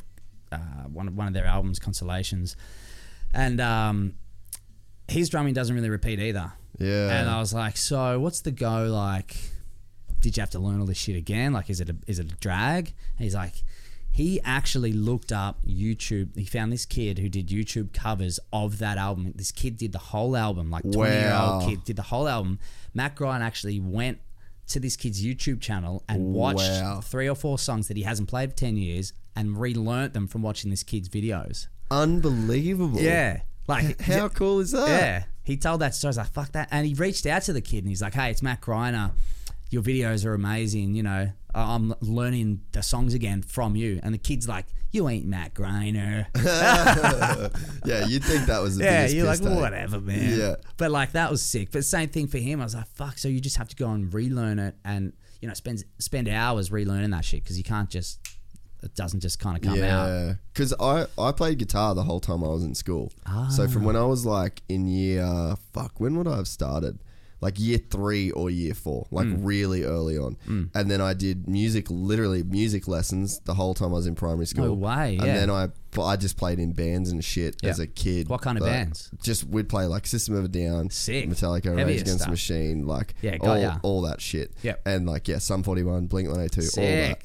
And yeah, it was crazy. Like now I can play like the fucking like the Unforgiven solo. Like I can still literally play still a remember whole shit from, but only the stuff that's sections. super hard. Yeah, right. Because that's the shit that I had to like practice Heaps. so much. Yeah. But all this like I fucking can't remember like literally anything. Yeah. But when I play, like I've had a couple times where I picked up a guitar again, or like a friend's left the guitar at my house or something like that, and then I've got on YouTube and I've relearnt something. Yep. And there is a certain muscle memory there. Yeah, fully. And like technically I can still play the guitar. Yep.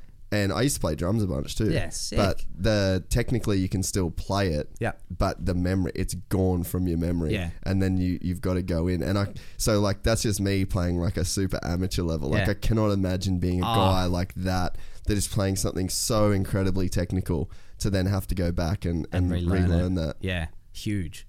Insane. Huge job. So that was a cool story, man. Yeah. Because I often wonder with guys like that, it's like, are you just kind of like when you record it, is it kind of just like a bit of an improv thing? You kind of have like 80% of it down and then the rest you're kind of just making up. Yeah. And he's like, him in particular, he was like, no, I've got 98% down. And there's 2% moving shit around. Are you moving around much when you're doing live shows these days? I'm moving around heaps, man. Yeah, okay. Yeah, I never play the same thing twice. That's cool. Yeah. I like having the freedom. I call it maybe 80-20. Yep. Yeah, 80% on what you have to be on with and 20% do what you're feeling. Yeah, okay. A little bit, as long as it's musical and doesn't get in the way. Yeah.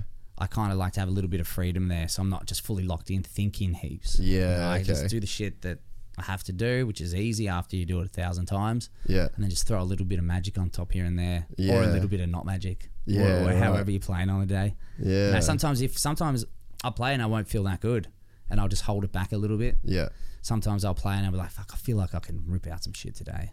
I'll rip a few little bits and pieces out. Just, yeah, kind of just what I'm comfortable with. Yeah, really. and there would be a balance because like the drummer is the backbone of the performance. Oh, yeah, dude. Say with B&E, I can't get in the way too much. You know what I mean? I've got a role and I kind of just fill it. And they let me do they're cool with me doing whatever, but I never go too crazy because it just gets in the way of shit. People want to hear the boys rap and hear the song. So you can't be up the back just doing whatever you want. Yeah. You know what I mean? I just feel like, who's this dude think he is? Yeah. Ripping over that shit. But yeah, it's cool, man. So when did so your first gig was at 12 at the school, but when did you start to, like, what was your first band out of school, like trying to get a record deal and play shows and like do that Yeah. become like an artist, you know? So it was the same high school band. Basically, we we played all through high school. Then we'd play at the pub when we were like 16, and then we started kind of playing the local venue, Crover in Ballarat, and then we were probably in our early 20s and moved to Melbourne when I was probably 19 with my band to be at uni. Yeah. And we'd fucking band practice in our lounge room. Dude, we lived in like the burbs, and we would band practice every night in our lounge room from like 7 till 9, as loud as you can be. We were like dead keen on it, and then because that was your parents' rule, right? That you could do music if you did uni. Yeah. I went to uni in Melbourne and did town planning, but like the whole time, man, I was just Can you believe this cunt was a fucking uni for town planning? I was just playing drums like every night. I was just like, the first 2 years of uni were easy, man. I just smashed it, and then the third year it got fucking hard. Yeah. Like I had to design buildings and shit, and like the night before it would be due an assignment, like I'd draw up some shit building and go in, and like the lecturer would like laugh at me, like, fuck dude, what is that? I was like, this isn't for me, I'm out. Yeah. And then, but where the music got, like, had the So music got to a point? So then I joined Behind Crimson Eyes. It might be the top bit actually. Yeah, The XLR there. Sometimes they just fucking wig out a bit. I'll try not to move it. Yeah, you fucking. I joined Behind Crimson Eyes not long after that. Yeah, okay. Yeah. And so, what was the process of like joining that band? So the cool thing is with that. So with my first band, we were doing some alright gigs and that, but I was kind of getting a bit frustrated with where I was at. Like I felt like I was playing alright, but I just wasn't doing enough. Yeah. So I went in and did some videos. I did one video in particular. I probably worked on it for 2 months. Like I mashed up. This is just when YouTube started, pretty much. I mashed up like hip hop, marching drums, and reggae. I did 3 different styles to kind of showcase what I could do. And then the Behind Crimson Eyes kind of thing came up. I knew they needed a drummer, and basically I had one sick content piece just to show that I could play. And there wasn't much of that around back then. There was little bits and pieces. There was one Usher cover of this dude did an Usher cover. I got inspo from that, basically. Yeah. And that was it. I kind of sent them a video, just said, hey, I don't know if you got someone, but I'm keen. Yeah. And they basically looked at that, because it was shot really well, and it was done Playing in different styles. Yeah, different styles in a studio, like ripping as hard as I could. Yeah. They were like, fuck, yeah, let's go. So with that, because I remember when we were playing in bands and stuff, like I didn't put any effort into like the musical theory side of things, so I didn't really understand music. I could play shit really well, but I was just copying. Yeah. You know what I mean? Like you'd get a tab book or whatever, and so I was like, I was fucking great at playing the guitar, and I could do it, but I didn't know about music. Yeah. So like I could play all that fucking metal shit, and all the songs that I was into I could play well. Yep. But I never understood the musical theory. So like if I was, not that it was something I wanted to do, but it was like if I ever was like, oh, they're looking for a guitarist, I could never have played different styles of music. Right. So like is that super important for like a young musician to like really just understand all of your instrument and the different styles? Obviously you're always going to have a preference that you gravitate towards, but it's like knowing the theory, I think it is, like it's not the be all and end all. I think what's important is kind of, that's the video right there. I think, look how grainy it is. It was sick 10 years ago. Turning that shit up. I've got the black V-neck on. There's a classic bit. I do the marching drums and I have a blue hat sideways. Is there no sound on this? There it is. Yeah, it's the reggae. Oh, yeah. I learned how to chop up, program all the beats and shit as well, build the backing track. Oh, yeah. But it is important, man. But at the same time, I can't play jazz. Like, I'm shocking. If you put me in a jazz band, I'd just fumble. I'm good at what I'm good at. I feel like you would be able to get it if you put the time into it, though, I could right? figure it out, but I just kind of I just knew what I wanted to do. And I kind of got, But you did do that, understand the music, like that. You understand your instrument. Yeah, I know a lot. Yeah, I know heaps. Yeah, there's heaps more to learn though. There's guys who know way more than me. Yeah, but like I know a lot. So like, because like there's, for me now with like the jiu-jitsu stuff, I have so many. I feel like I can just assign different things to like because of the jiu-jitsu thing, like that's where I'm at. I Yep. know a lot, but Yep. I know nothing at Yep. the same time. Same. So it's Same. like I can sort of think like, oh, this is what I know about this, and like nobody that doesn't understand jiu-jitsu would be able to even comprehend what's actually going on here. Yeah, fully. And that's the same with drumming. But like, Exact same. do you have any examples of that shit that is like something that's just super nerdy and techie and complicated that is in that like theory land that just people wouldn't understand? understand. Because that shit's so interesting to me. I mean, the most all drumming really is, right, is just you have the click, you've got the tempo, and then you have specific rhythms that work, right? There's like, say you have one bar, you have 4 counts, you break it down into there's 2, there's 4, 6, 8, 12, 16, it just kind of keeps going like that. Yeah. Then there's all these other kind of smaller ones, there's 5s and 7s and shit, which I don't even fuck with.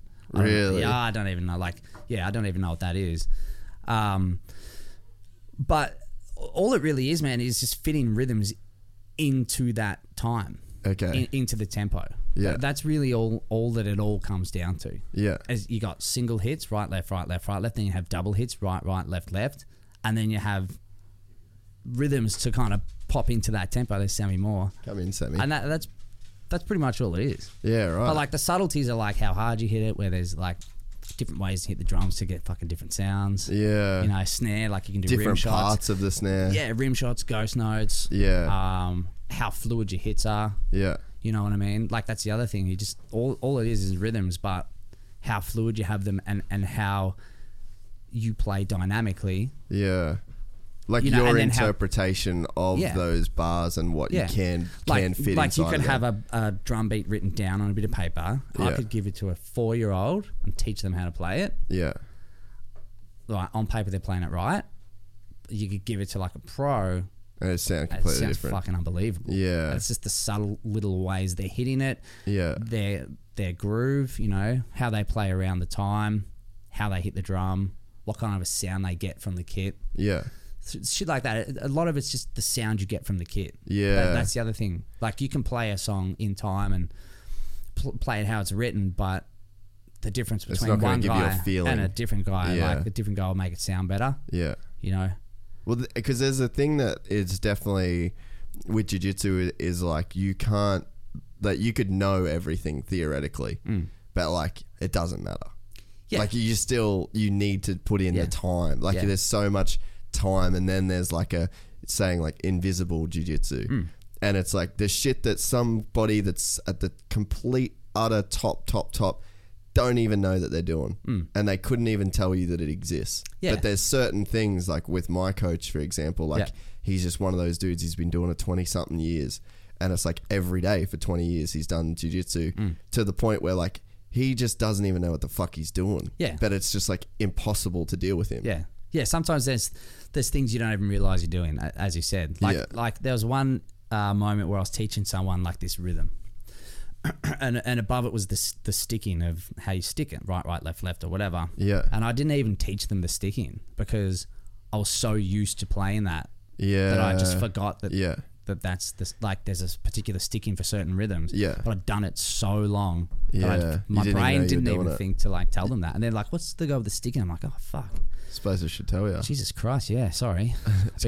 How would we look up like what a drum beat looks like on paper? I just do like drum transcription. Okay. Yeah, it's pretty easy to, man. It's like the easiest one to read.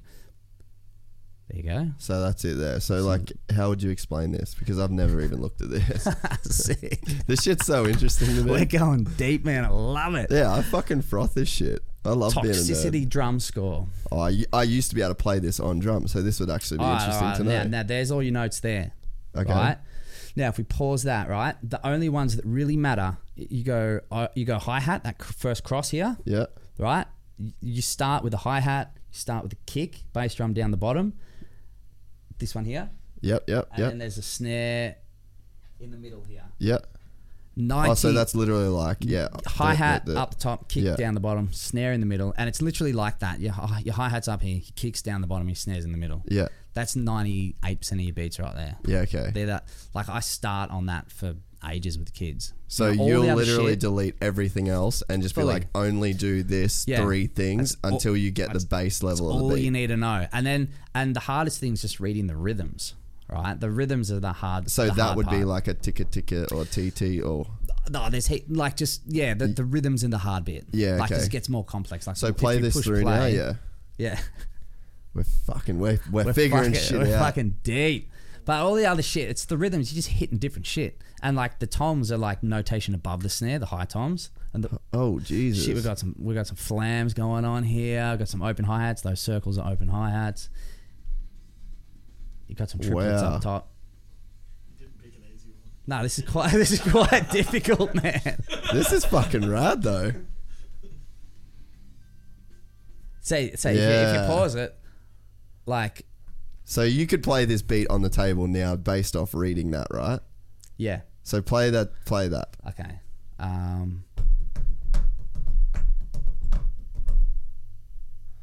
Fucking hell.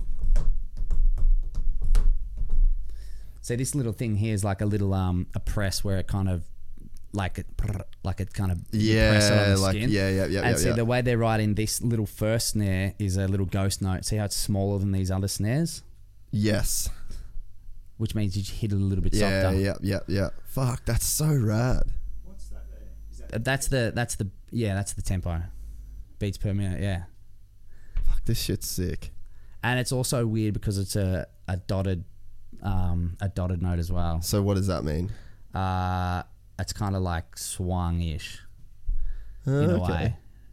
So yeah, So this is just guitar tabs essentially, but for this is drums. proper notation. Oh, so this is tabs, yeah, because tabs aren't notation. That's Nah. like a fretboard, Yeah, basically. Interpretation. often when you get drum tabs, they're dodgy. Okay, Like they're not. You never really get good drum tabs. so You- this is where you'd spend you your get energy. drum transcription. Yeah, there's a few sites where it's like good dudes. You Really? know it's going to be good. Fuck yeah. Yeah, man, and it's sick because you listen to the song, you don't pick up on shit. Yeah. Sometimes you'll be like, oh, it's easy, and then you look at it transcribed, and you're like, fuck, it's actually really hard. So how do you know though that you're playing it right? Because I could see that if you, I guess obviously you've got the track to reference. Yeah. But it'd be hard to the pace of what's happening. Like, Oh yeah, it'd be hard to even know that you were doing it right. dude. Yeah, and to be honest, when you're learning a song, a lot of the time you don't do it 100% what it's written as because Yeah. it's like too much time spent on little things that don't really matter. Okay. Do you know what I mean? There's too many little nibbly little bits that fucking doesn't matter if they're there or not. Yeah. You just really want to get the main grooves It's down. like you said that 3. Yeah. It's like, yeah. So what is one of those, because this has got that crazy fill that goes into it. So what is it? Because this is still bass. Yeah. This is just like This is verse beat, this I'm is high guessing. top, snare, and bass, right? Or Yeah. hi hat. Sorry. So that's literally the only things on this page. So Yep. go forward a bit. And Nick. again, that's the main stuff you're going to see. Yeah, And there yeah. was Tom's earlier where they're rolling around the kit. Yeah. I just want to see when it changes, like Yeah. just to visually see Yeah, it. yeah. I don't know if anyone is going to be interested in this, but I don't This give a is fuck. sick. Yeah, this is for the drum nerds out there. This is the first podcast I've done which hasn't been a drum podcast. Like an actual drum podcast. Yeah, full on drum one. It's sick. Here we go. go. Here's a few toms here. So play that. those things look like moustaches. Okay, so up here, Yeah. you got these toms. So see, So that's when it goes. that goes up one. So he's obviously got a couple of toms up here. Then Yeah. back to the snare, up another, down to the floor, back to the snare, up, and then back on the snare. So, it'd be like, do do da da do do. Do do da da do do da da do do do do do do da da do do da da do do do do. Tricky. Right, you're gonna go right, left, left. So you're gonna go right, left, right, left, right, left, right, left, right, left, right, left, left, right. Normally you stick right, left, but that's gonna be a weird. So how do movement. you know that it's left or right? Well, you could do both by listening to it. It sounds like it's right, left, and you can pull it. Ideally, you do it right, left, because it's Yeah. going to be smoother and cleaner. Yeah.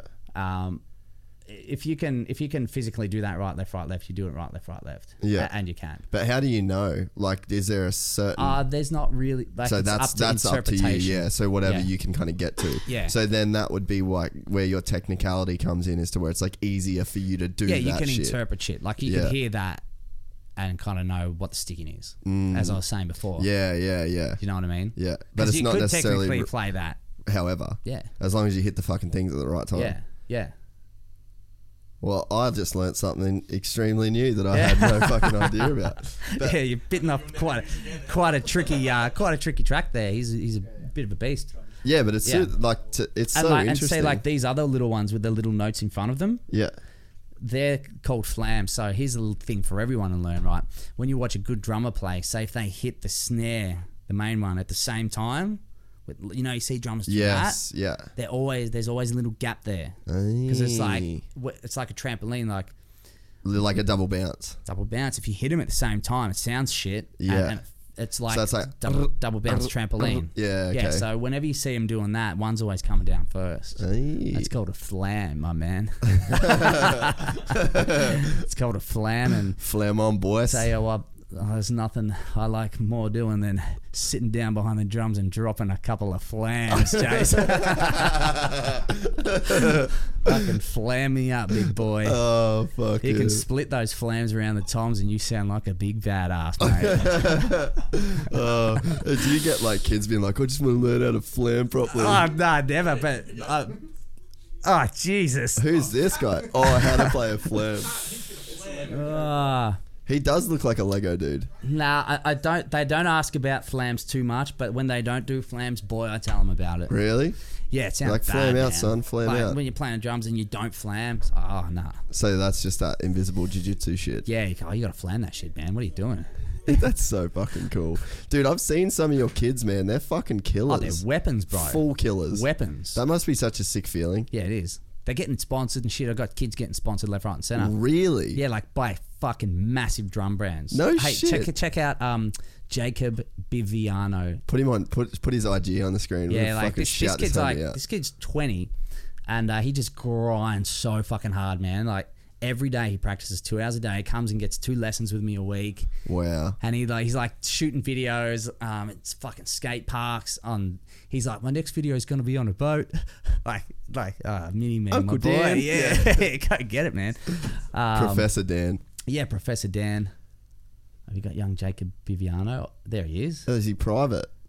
Oh, is he on the what about Go Biviano sorry. drums. Biviano drums. Yeah. Let's- Smart man. Yeah. Keeping the thoughts out of that account. Dude, how's his kit, bro? Yeah, it's the same kind of deal as mine. Alright, he won't kick us off YouTube, so No, let's no, play no. this shit. Yeah. So he's actually getting some gigs with some sick Aussie rappers. Really? Yeah, dude. He's Chevy Levitt is a dude, and Michos the Menace. Really? Like Michos gets Sounds like- millions of views, man. Sounds like my kind of dude. Yeah. So this is him. Yeah, this is my boy. Dope haircut too. Yeah.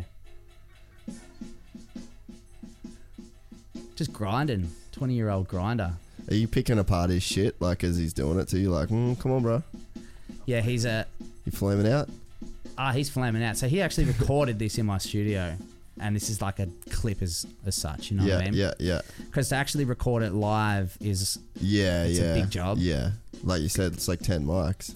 he's a funny kid actually. He had to mute his cymbal here. Yeah. He's got a towel underneath it hanging off it. He's like, he sent me a photo. He's like, what do you think about is this all right? And I said, show us. And he sent me that. I was like, oh, bro, that's a big towel. Fuck, his kit's sick. Yeah, it's fucking sick. Man. Literally He's just lit got kit. sponsored by DW Drums. It's like one of the biggest drum brands in the world. That must make you super proud to see Oh, it's this sick, shit, man. He's ripping it.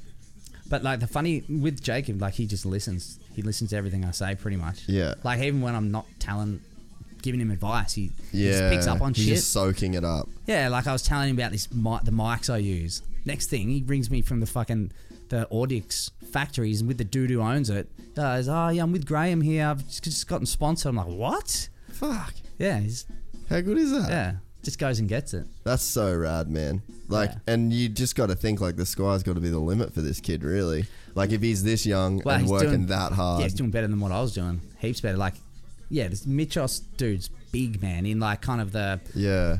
Aussie lad rap, I guess. I don't know what it's Yeah, called, but yeah. that kind of thing. That's sick. So yeah, so it's going well, man. It's good to watch some kids come up. I'm gonna give him a follow. Give him a follow, bro.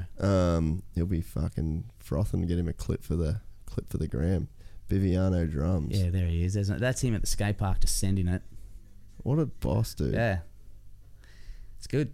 Just does it all himself. So like, is the reason why you haven't just gone full time with the school stuff is you just like working for Monster too much? Well, yeah, man. It's kind of weird because it's a really good job. It's a Monster or Monster. everything kind of is really well, that you do. everything's good. Yeah, it's really good, man. I've been there for a long time, and it's a really good company to work for. And you know, if it was, because like surely there's got to be a crossroads at some point in the future, right? Yeah, you're just trying not to think about it. Well, no, I think about it a lot. Yeah. Like, I don't know, man. I've got it good at the minute. Yeah. But sometimes I'm like, what could I maybe be doing? Or well, I don't know. It's you know, it's really, if it wasn't that good, I wouldn't be there. Yeah. Do you know what I mean? Like, I've kind of got the best of both worlds at the minute. Yeah. I've got a really good like corporate-y job. Yeah. Which isn't that corporate-y. It's corporate-y, but wait, Dan Kirby just said I've got a corporate job. well, lol. Yeah, but you know, like it's a, you know what I'm saying. Monster is Monster, and you are quite professional when you're being professional too. Yes. And I mean, so that's sick. Yeah, you know, and then the school's sick and gig's sick. It does fucking get hard, man. Yeah, like things give here and there when certain things fire off. Like when B&E drop a new record and we're out touring that. Yeah. Which is soon, right? Well, it'll be next year. Okay. It'll be next year. I've heard a lot of the demos and whatnot, and it's sounding very good. So yeah, that's going to be exciting, man. But the whole thing is, like, they'll drop an album, we'll tour it hard for a year, and then nothing happens for a year. You know, it's kind of the cycle. Mm. So I can't just play drums for B&E. Yeah. I need other shit. Yeah. You know what I mean? To be able to eat, and survive, and strive. So anyway, yeah, we just keep pushing, you know. Yeah. I feel like it'd be so hard to maintain what you've got going, like because you're juggling like really three.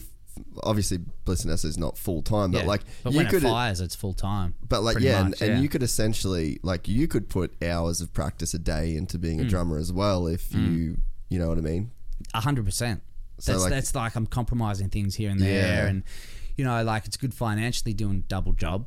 Yeah. That's great. You know, it's allowed me to kind of get ahead and stuff, but and actually opens up doors for me to do other things. Like I can do these series with Zumo. I can fucking go to America when I want. And so you're just using your own cash for that stuff? At the minute I am. Yeah. Yeah, we're trying to find a home. Yeah. At the minute, yeah.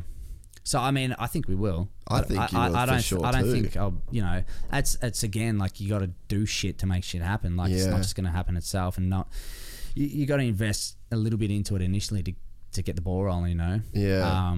Which I believe it'll all come back 100%. Yeah. And some. And I think it's one of those things too, but like when you're super passionate about something, like you look at like Sam with Fist even. Yeah.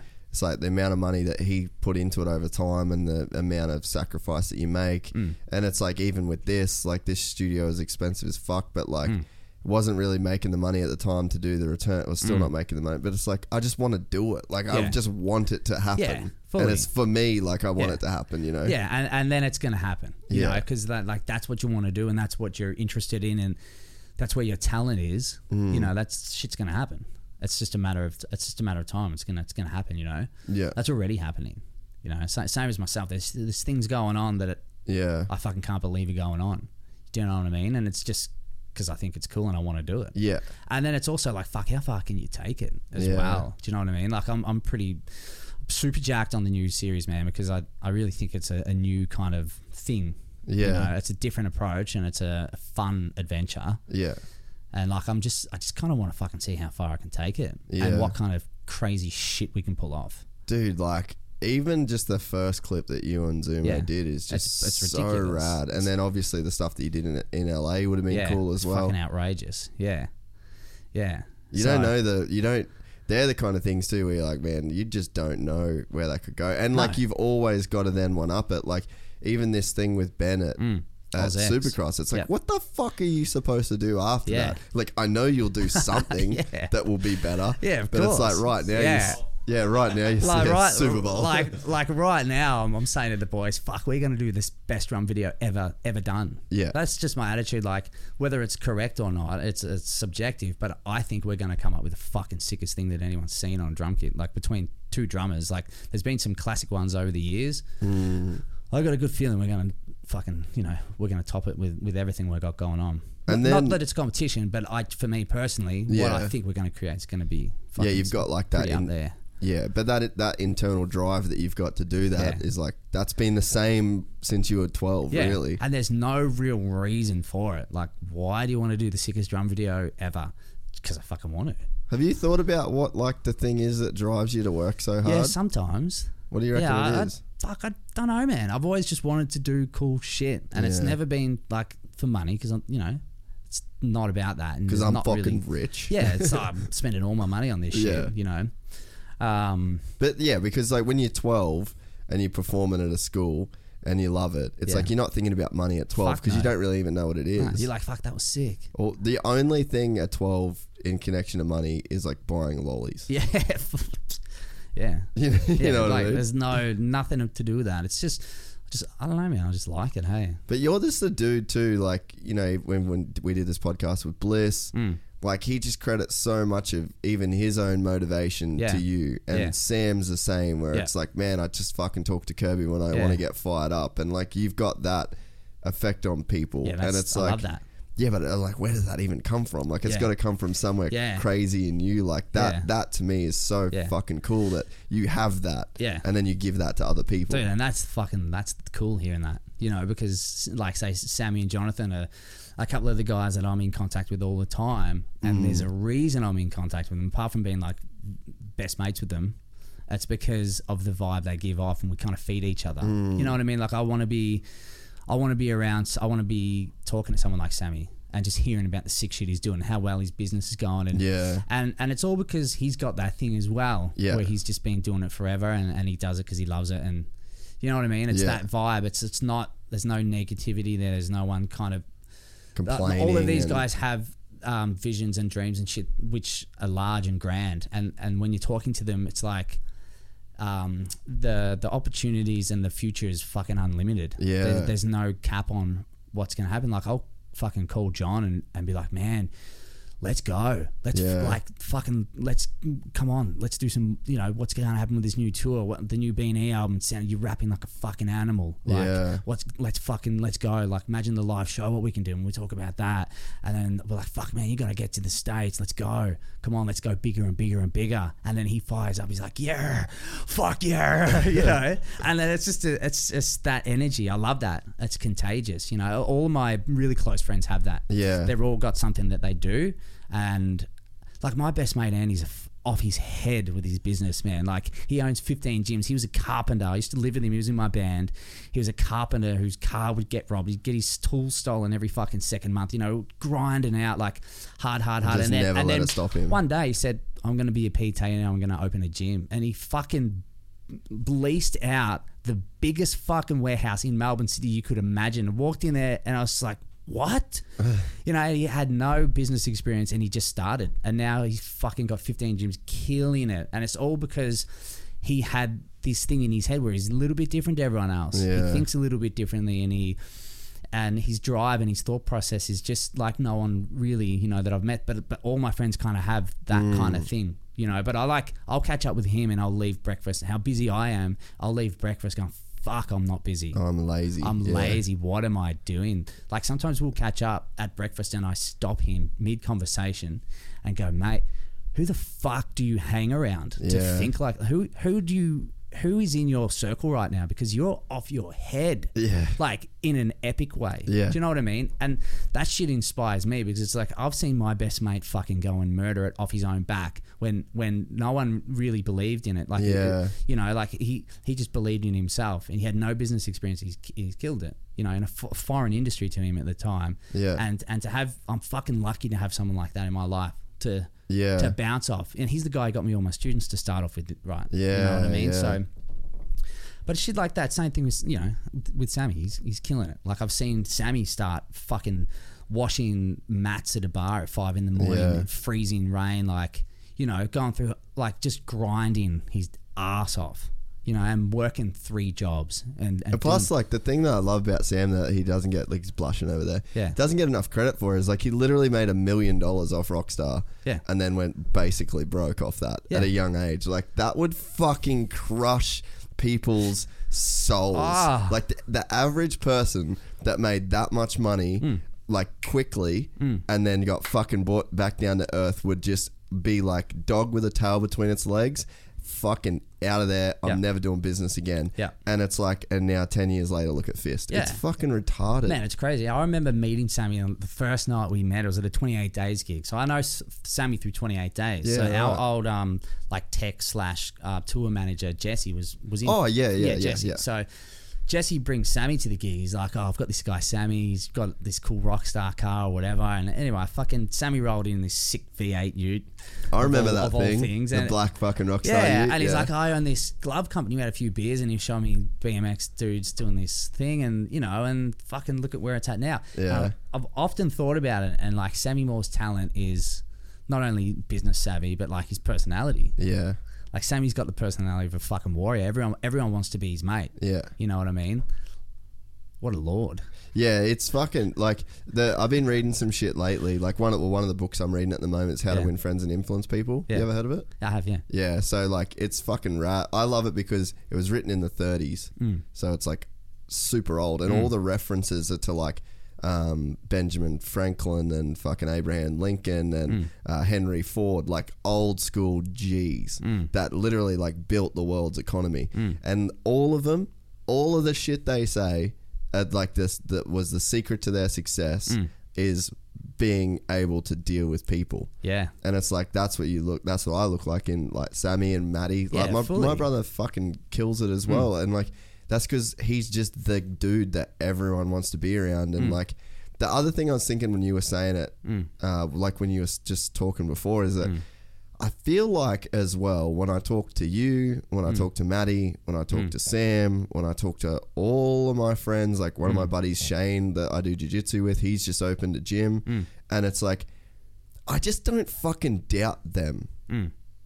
You know, Yeah, like yeah, if you fully. call me, like when you're saying this fucking all the stuff that you're going to do, like before the podcast, you hadn't done the Frank Zumo thing the last time we did it. Yeah. You hadn't done that. Yeah. Here you are fucking a couple months later, Yeah. and it's done. Crushed it. And it's Crushed like it too. the people that I'm around, I don't fucking doubt these people. Yeah. And maybe that's what it is then that lets you really feed off that energy, because it's like, I fucking know when Dan Kirby says he's going to do something, he's got an idea, Yeah. it's going to fucking happen. Yeah. And maybe that's the thing that lets you get fired up, and Yeah. the like people aren't letting you down with like the all talk no action. Yeah, like fully. when Bliss said he was going to run that marathon with you.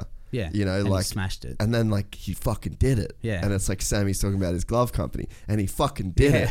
And it's like, it's the best, man, watching Yeah. people fucking do it. And it does. It gives you trust in them and faith that they are going to do it. They're not just talking shit. and it lets you then be fired up, Yeah, right? because when you hear their ideas and their plans, it's not just a whole bunch of shit talk. You know what I mean? And like the more wild it is, the better. Yeah. Do you know what I mean? Yeah. The fucking more wild, the better. Because I always think about like, because even me and Sam, it's like I was probably 18 or 19 when I met Sam, and like he was just basically being like a free team manager to Rockstar in Australia, like just trying to make it happen. And it's like to come that far, Yeah. and just to see how much shit has been done, and then the people that you meet along the way, and it's like it's so rewarding, especially when you know like how hard it was Yeah. for people as well, like your mate getting his tools stolen and shit. Yeah. It's just like all the tales of success are just tales of like fucking blind faith and perseverance. Yeah, fully. Yeah, and just the belief, Yeah. insane belief. Yeah. And a lot of like, and the thing that I love the most, right, about a lot of my really close friends is that they're a little bit different often, They're a Yeah. little bit different, and they think a little bit different, and a lot of times, people talk a bit of shit, or they might, there's a lot of talk, and a lot of people talk a bit of shit if you're a little bit different, or you got a bit of an idea. There's people trying to bring you Yeah. down, like, Yeah. and the thing that I love a lot about my mates is they don't give a fuck. Yeah. Dude, look at Kendall. He's like the Yeah. perfect example of that Yeah. shit too. He don't give a fuck, dude. Yeah. He just charges on. Like, you are right. I love that. It's sick. Fuck yeah, Sammy. Fuck yeah, the boys. I wondered where you guys first met, but I knew that you would have been around during that whole like Sammy fucking working in Yeah. the bar and working Yeah, that was 10 a jobs. bit into it, but it was through 28 Days, man. Through music, funnily enough. That's how I got my job at Monster. It's all through music, really. That's how I met a lot of people. Did you, I guess like you would have always just sort of thought that it was going to happen for you, like right from the start? Or was there like times where you didn't? Oh, were you fucking ever no. at crossroads where you thought you were just going to fully give it up? Dude, I'm still fucking I'm at the crossroads every day, bro. No, you're not, bro. Nah, I'm not. But You're a fucking lord. Nah, but like definitely, man. Like Yeah. fuck yeah, 100%. I've done that many shit gigs. You know, so many shit gigs. Yeah. Yeah, man, I'm definitely not where I want to be. What do you reckon, like, when you had that the shittest gig? Like, what was it that brought you back to it? Because I used to think about that a lot. Just the chance of a good gig. Because like, Yeah. fucking a good gig's the best thing in the world. Yeah. And then you have a shit gig. And it's funny, like the time after a good gig or a shit gig, it fucking wears on you. Yeah. Like you do an amazing gig, you might not have a gig for a while, and that month you're like you fucking feel like a legend, and then you go and do the shittest gig ever. Where I've done gigs, man, where fucking people just turn around and don't even watch, like literally, and you're like, fuck, why am I even playing? Yeah. Like, this is horrific, but whatever. You know, I've tried not to do them anymore. Yeah.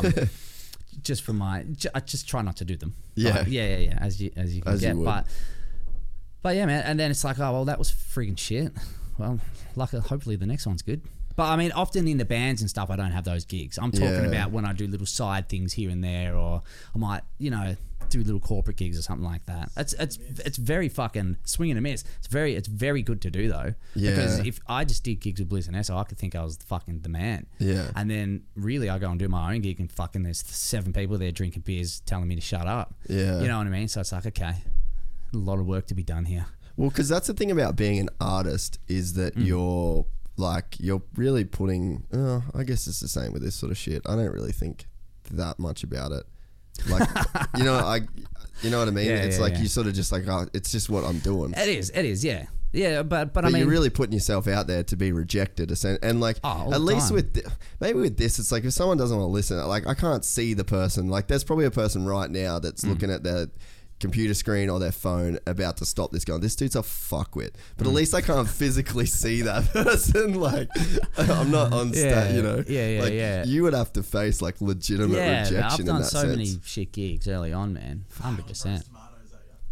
No, Yeah. no one's. I'm sure there's people Man, that I've want to throw had tomatoes fucking at me. big pint glasses. I had a pint glass thrown at me once. Fuck, where was Yeah, the that? 28 Days gig. We were in San Remo, and fucking like I just And the dude just yelled out, "Green spoon!" I just saw that through this the thing fucking coming, and it missed our singer's head and just landed on my kit and smashed everywhere. Fuck. That was probably the worst thing I've had thrown at me. Yeah, well, fuck, pretty makes bad. sense. Yeah, I was gonna say, where do you really go from there? Like pull apart a fucking table leg or something? That's about it though. Have you ever seen like a riot or any like massive fights at Dude, the yeah, show? fully. When I in my first band before Behind Crimson Eyes, we'd play at the Barwon Club in Geelong, and Geelong was fucking yeah, wild. it's joint. rough, man. Yeah. And we'd play with something with numbers. I don't know if you know. Yeah, that. dude. Yeah, that was sick. We were supporting Fuck. them. What they had, Chase the Chaser. That was a they banger. had some sick Yeah, songs. they That had was a a fucking long tune. time ago, man. I was Yep. probably 19, and anyway, we were playing, and the whole crowd punched. Like it started in like a circle, and they were swaying, and then just the whole crowd punched on and came onto the stage. They were punching on stage, and we just Wow. just stopped. Just stop playing. Stop. Like you kind of play for a bit, and you're like, it'll pass. It'll pass. It's getting pretty bad. It's getting pretty bad. What fuck? Damo stopped. What? It's on the stage. What fuck? They're on my drum kit. What? I'm out. You know. Fuck. I'm fucking out. You guys wild. I'm out. Security. Fuck Geelong. Fucking Going security. Going back to Ballarat. Fuck Yeah, you. and they cunts. got like one little security guard. You know. Oh, Fuck. Yeah, that- I've had a few of them, man. Fuck. Yeah, early on. Every now and then you get a scuffle. You know, we stop normally if there's a bad scuffle. Yeah. Fuck, 28 Days. We played once in Brisbane, and this dude got up on the barrier and he like did the Jesus stance. Like he put his arms out and went to like kind of stage dive backwards. Yeah. And the fucking whole crowd moved, and he stage dived and landed and got knocked out. Oh. And we're playing, and the crowd's like yelling at us, going, "He's fucking knocked out. He's out. He's out. Stop playing. He's out." And we're still kind of playing, like stop. And Jay's like, "Fuck, is that guy all right?" He's still unconscious. Security. Get him. Yeah, we stopped playing. Like he's just unconscious. Fuck. That was wild. Yeah, that's gnarly. Man. You would have seen some Oh, shit. I've seen some shit, dude. Like I've learnt not to throw my sticks out after gigs. Yeah, that was right. one thing. What, into the crowd? What happened there? Well, there was an incident where I won't say who I was playing with, but I threw the sticks out And like, I don't know. So I reckon this person was stitching me up, but they were laying on the ground at the end of the gig.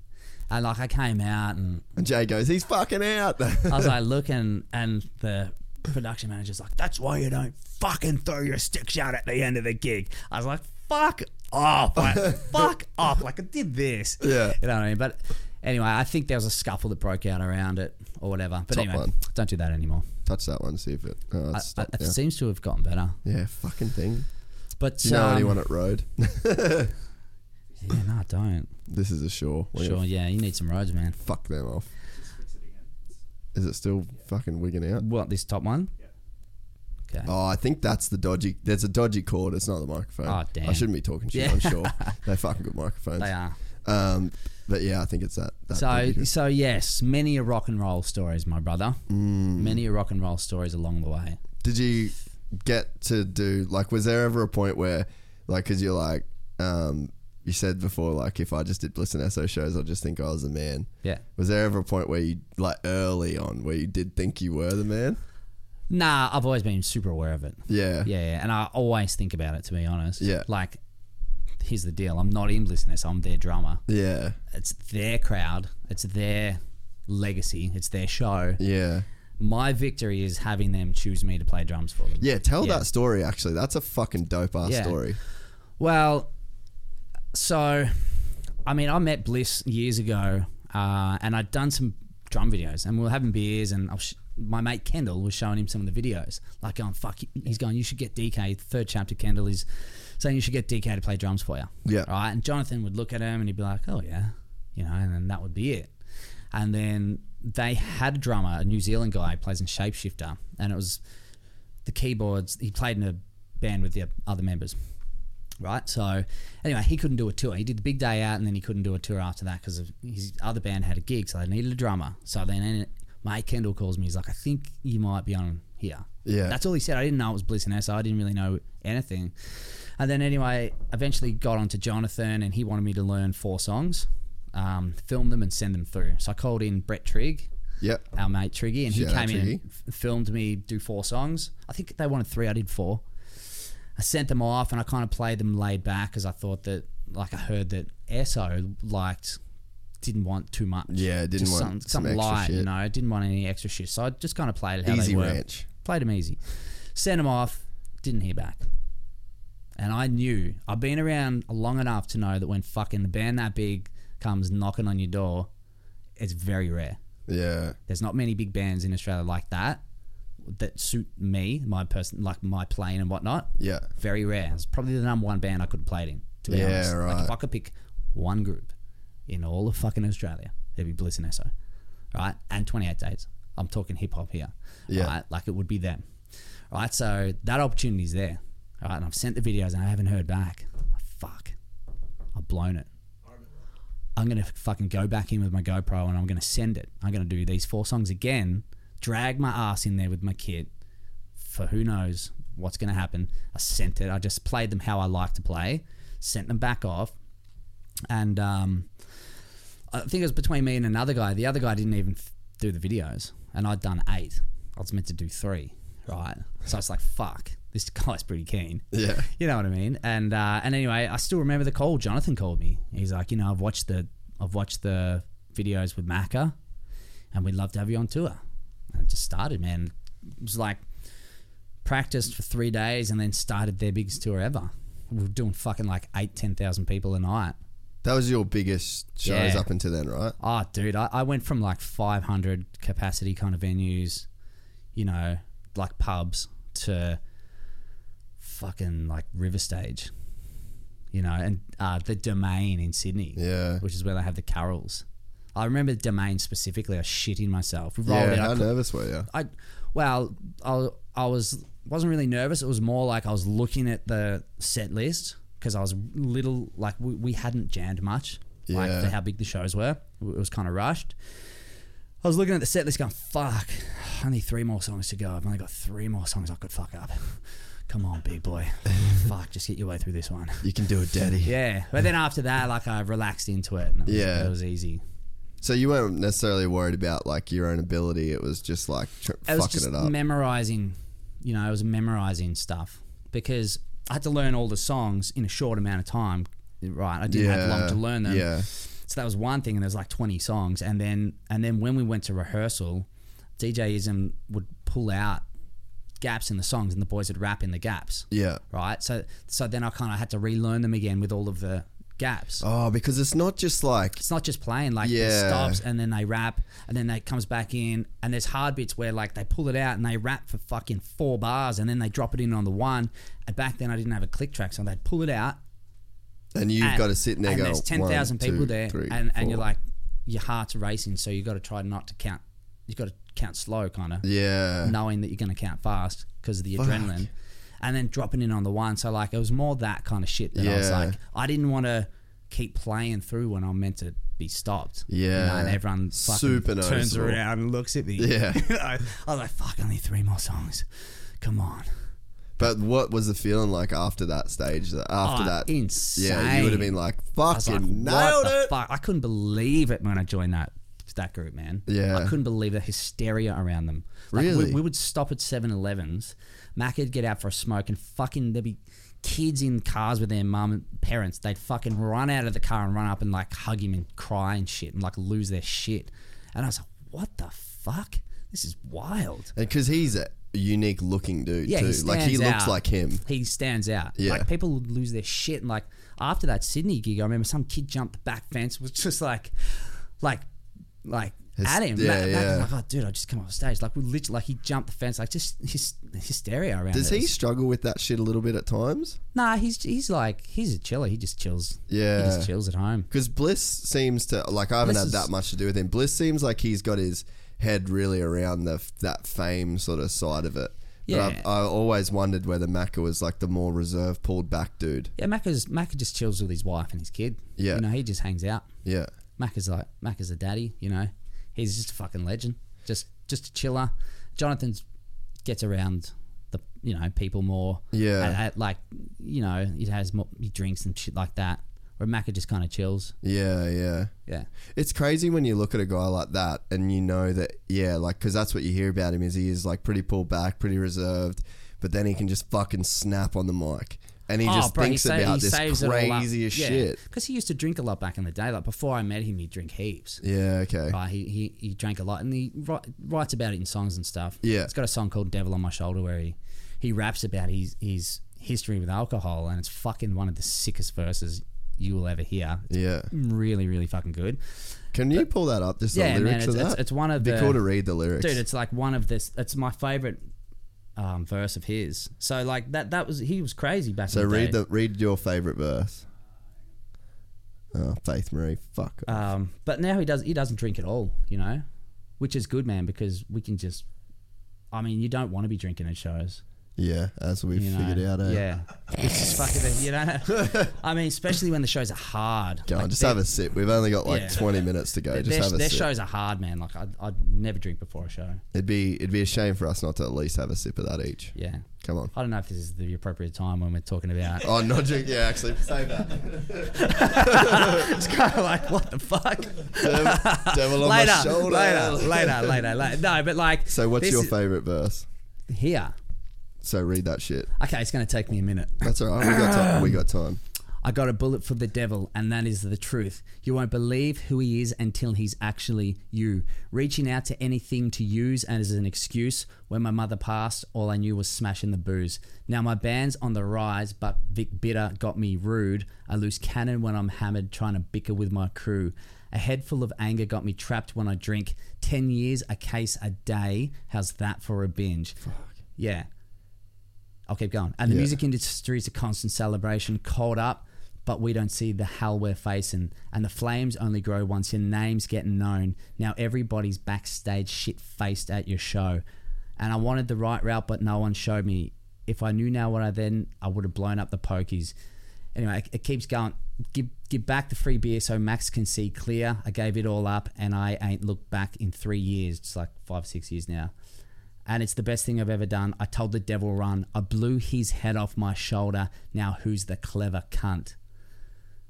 Should I keep going? Fuck yeah. It's long, yeah. They're just a memory, those days of acting crazy. I put them all behind me for my lady and our baby. And under the bridges where my mother lay in peace, I buried those ashes next to my mother's favourite tree. Surprised I'm alive as I leave her a candle. I'm a work in progress, trying to lead by example. That is one of the fucking sickest verses, and it's everything in there is like a fact. You know, I actually asked him how he wrote it because it was so fucking cool, and he just kind of said he had, speaking on behalf of him, but he said he kind of had all of his dot points, and he just crafted that verse, and basically. That's before I knew him, man. I didn't know him when he drank, and I know him now as the sober guy, and it's fucking awesome. Yeah. You know what I mean? I love that he's like, a lot of people look up to him, you know, that have drank a lot in past, that are sober now. They look up to him as kind of like, you know, an example. Yeah. And he's a prime example of a guy who used to be loose on the piss, case a day, and now just sober and kills it and just chills with his missus and his kid. It's fucking pretty incredible. It's fucking awesome, man. Like when we play that song and he raps that shit, like I fucking love it. Yeah. I love playing behind that. Yeah. I love. Does that fire you up on the kid? Yeah, man. Fires me right up. I love there's so much truth in that verse, and he's putting it all out there, you know. And I don't know, man. I just think it's fucking cool to for me. It's real cool to be behind someone like that. Yeah. Like he's laying it down, and he's true to his word, and he's the example of someone who used to drink heaps and now he doesn't, and it can be done, and I'm the fucking example of it, and I'm sitting behind him playing drums. Like it's a privilege to be fucking on the stage with him while he's doing that shit. Do you know what I mean? That's why, like, it means a lot to me. Like their music has a lot of depth to it. Do you know what I mean? It's not just about the money and the hoes and the bitches at all. That's not what they're about. Like there's actual meaning behind it. So it comes back to the hysteria when you see people fucking losing their shit over meeting the boys. It's not because they're famous Bliss and Esso. It's because of the content that they're talking about. Like, you know, he's like someone's fucking person they look up to get off the piss. Yeah. Do you know what I mean? And that's why people lose their shit. Because they connect with them. Yeah, and a lot of times too, I think that people that grow up in an environment where like you're infected by those kinds of issues that those boys were affected by, like, it's hard to fucking find good people and good mentors. And when you're at the fucking bottom end of society and you've got a drinking problem and you've got a drug problem or whatever it is that you've got, and it's like you don't have the people around you that can fucking sing you that shit in person. Yeah. You know? Like I know that if I went down that road, I've got enough good people around me that would pull me out of that. Out of it, yeah. But it's like, you know, if you're a dude in the fucking eastern suburbs of Sydney and you're super poor and you've fucking got nothing, and then you've got that problem, and it's like, who have you got? Yeah. And it's like, you could see how that would fucking help somebody, right? And all of your friends are idiots, you know, they're bringing you down, or it's a bad environment. Or trying to keep you down because that's where they are. 100%. There's a lot of that. And then you have someone like that rapping like that, and you could fucking literally save someone's life, that kind of shit, you know? And that's cool, man. Yeah. That's what it's all about. Like, that's the shit I want to be involved with. I want to be playing drums for those fucking guys. You know what I mean? The guys that are fucking living examples of fucking dudes who have come through it and are legends. Yeah. You know what I mean? Doing a good thing for the world. Man, it's no wonder, like, you're as positive and fired up as you are, because it's like, think about all the energy that you're around. Like, you just get to fucking ride all the waves of like these amazing people that you've surrounded yourself with. Crazy. And it's not like, not to say that you're on people's coattails, but it's like, you know, everyone's feeding off this fucking crazy vibe and this crazy energy. And it's like, you know, like you said that, you know, Max will put that stuff out there, and then it's like, that's so fucking gnarly to like bear so much of yourself. But then it's like the reward of that is like, once you go so far that way and you fucking put it all on the line, what you get back in terms of energy is that same thing. Yeah. So it's like, no wonder you guys are on such a fucking high all the time. It's insane, man. When we do tracks like that at shows, it's fucking electric. Like they're a group who have everyone in the crowd's attention, and everyone in the crowd fucking loves them. They're not just kind of there to watch a bit of a gig. They're fucking singing every word, and the place is buzzing. You know what I mean? We do like Jonathan raps something back at Macca and says he's proud of him for getting off the booze, and that's kind of how we'd wrap up that song, and the fucking place would just go berserk for like a minute of like, you know what I mean? And yeah, dude, it's cool. I'm very lucky to be able to be around that. Do you take that energy with you back into just daily life. Yeah. You actively try and harness that shit. Oh, dude, fully. And there's weird shit that happens, right? So with B&E, like the thing that I've learned about epic groups, right, is you have, say them, there's 3 very different characters, very different personalities. Super different personalities, right? They've all got their strengths, they've all got their quirkiness. When they fucking come together, the energy and the vibe of those 3 guys is fucking magic. Yeah. There's no real way to explain it. I don't know if it's because they've been doing it for so long and they know how each other works.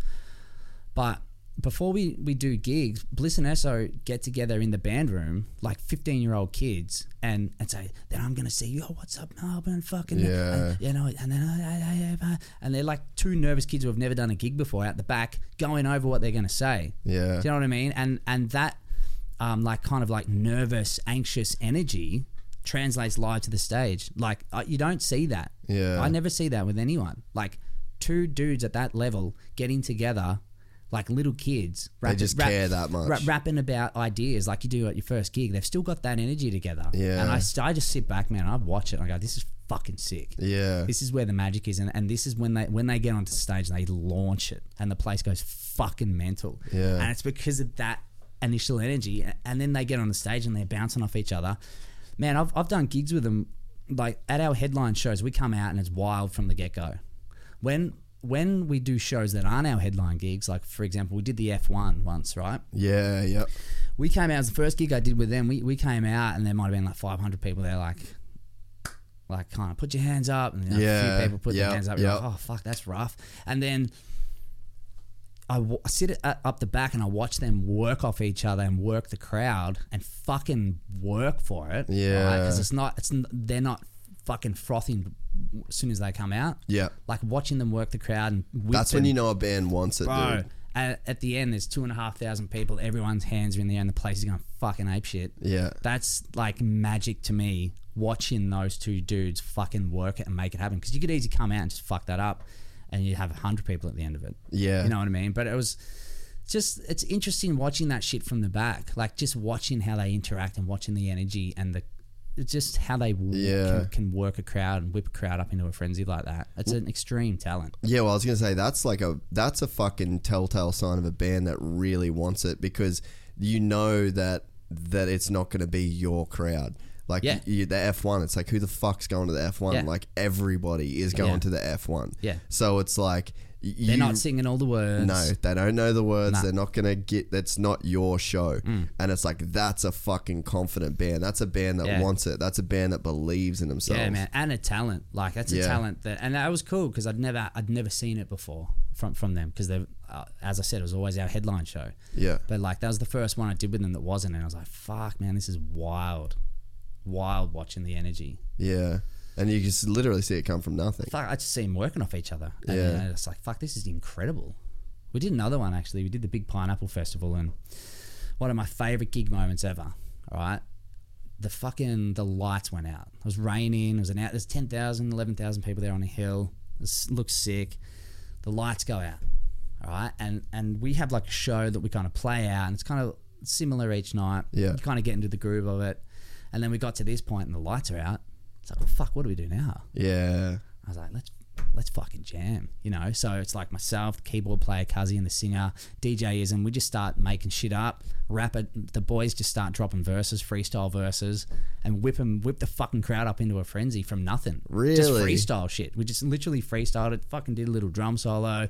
Mac is ripping a verse, Johnny rips a verse. And then they're like, fuck it, let's do Party at My Place in the dark. So it's one of their party anthems. There's fucking 11,000 people in the rain going ape shit. And like just know that you couldn't see it. No lights. Phone lights out. Like, you know, that's the shit that I love. Yeah. Like when it kind of goes a little bit off where it's meant to go, and you're relying on the talent that's around you to come up with something sick to entertain fucking 11,000 people or whatever. And how many bands would walk off the stage at that point? Yeah, or shit themselves, you know. But at that level, you'd expect them to be able to do something. Yeah. But I mean, for me, it's super fun, and just fun watching the talent that I'm with. You know what I mean? That's the shit that I love. Have you, like, do you think about, like, reflect on those moments a lot? I reflect on them Nah, not a lot. I reflect on them a little bit. Yeah. Yeah, I definitely reflect on them a little bit, but not heaps. Because I guess in the moment, like you'd feel mid-race right now. Yeah. You know what I mean? Like Yeah. you wouldn't feel like, Oh, no, fuck Yeah. no. No, I'm going forward. yeah, Like, I don't often think about that. Yeah, it's too much. yeah. I'm But always thinking, fuck, what's next? I suppose it's like there's got to be a balance though. Like Yeah. sometimes it is good to think about the shit Yeah. that you've done. Like I was trying to show Mick and Andy a photo because Andy's going to LA. So I was like, I had a photo on my Instagram like years ago in Joshua Tree National Park. Yeah, sick. And then so I was trying to find that, and on the way I'm like looking at these photos from like 2013, and I was like, fuck, like I literally forgot that have a photo of me in a helicopter sideways, and I'm sitting out of it with my camera, and then there's Ricky Carmichael being like, "What up?" Sick. And like I forgot that photo existed. Yeah. Because I'm like, it Just doesn't forwards. really matter. You're like always I'm looking forwards. Exactly. Yeah. But it's fucking sick when you have that. And I think maybe that's like one of the reasons I like doing this with people. It's because like it forces people to look back at like these dope ass fucking experiences that they've had. Yeah, fully. And again, it's like just energy, eh? Like you can just carry that shit. Yeah. And it's all about the feeling of that moment too. Like the energy that's in that moment. Do you know what I mean? Yeah. It's good. It's good vibes. You can kind of recreate it in a way. Obviously, it's never going to feel as good as it was on stage. Yeah. But like you can see like in hindsight, you're like, geez, That's funny that was because sick. you only really have a few moments. I've only really got a few moments I can clearly remember from being on stage because it all kind of blurs into one. Yeah. Are they're the main ones? Yeah, there's a couple, man. I remember when I was in Behind Crimson Eyes, I just started with them.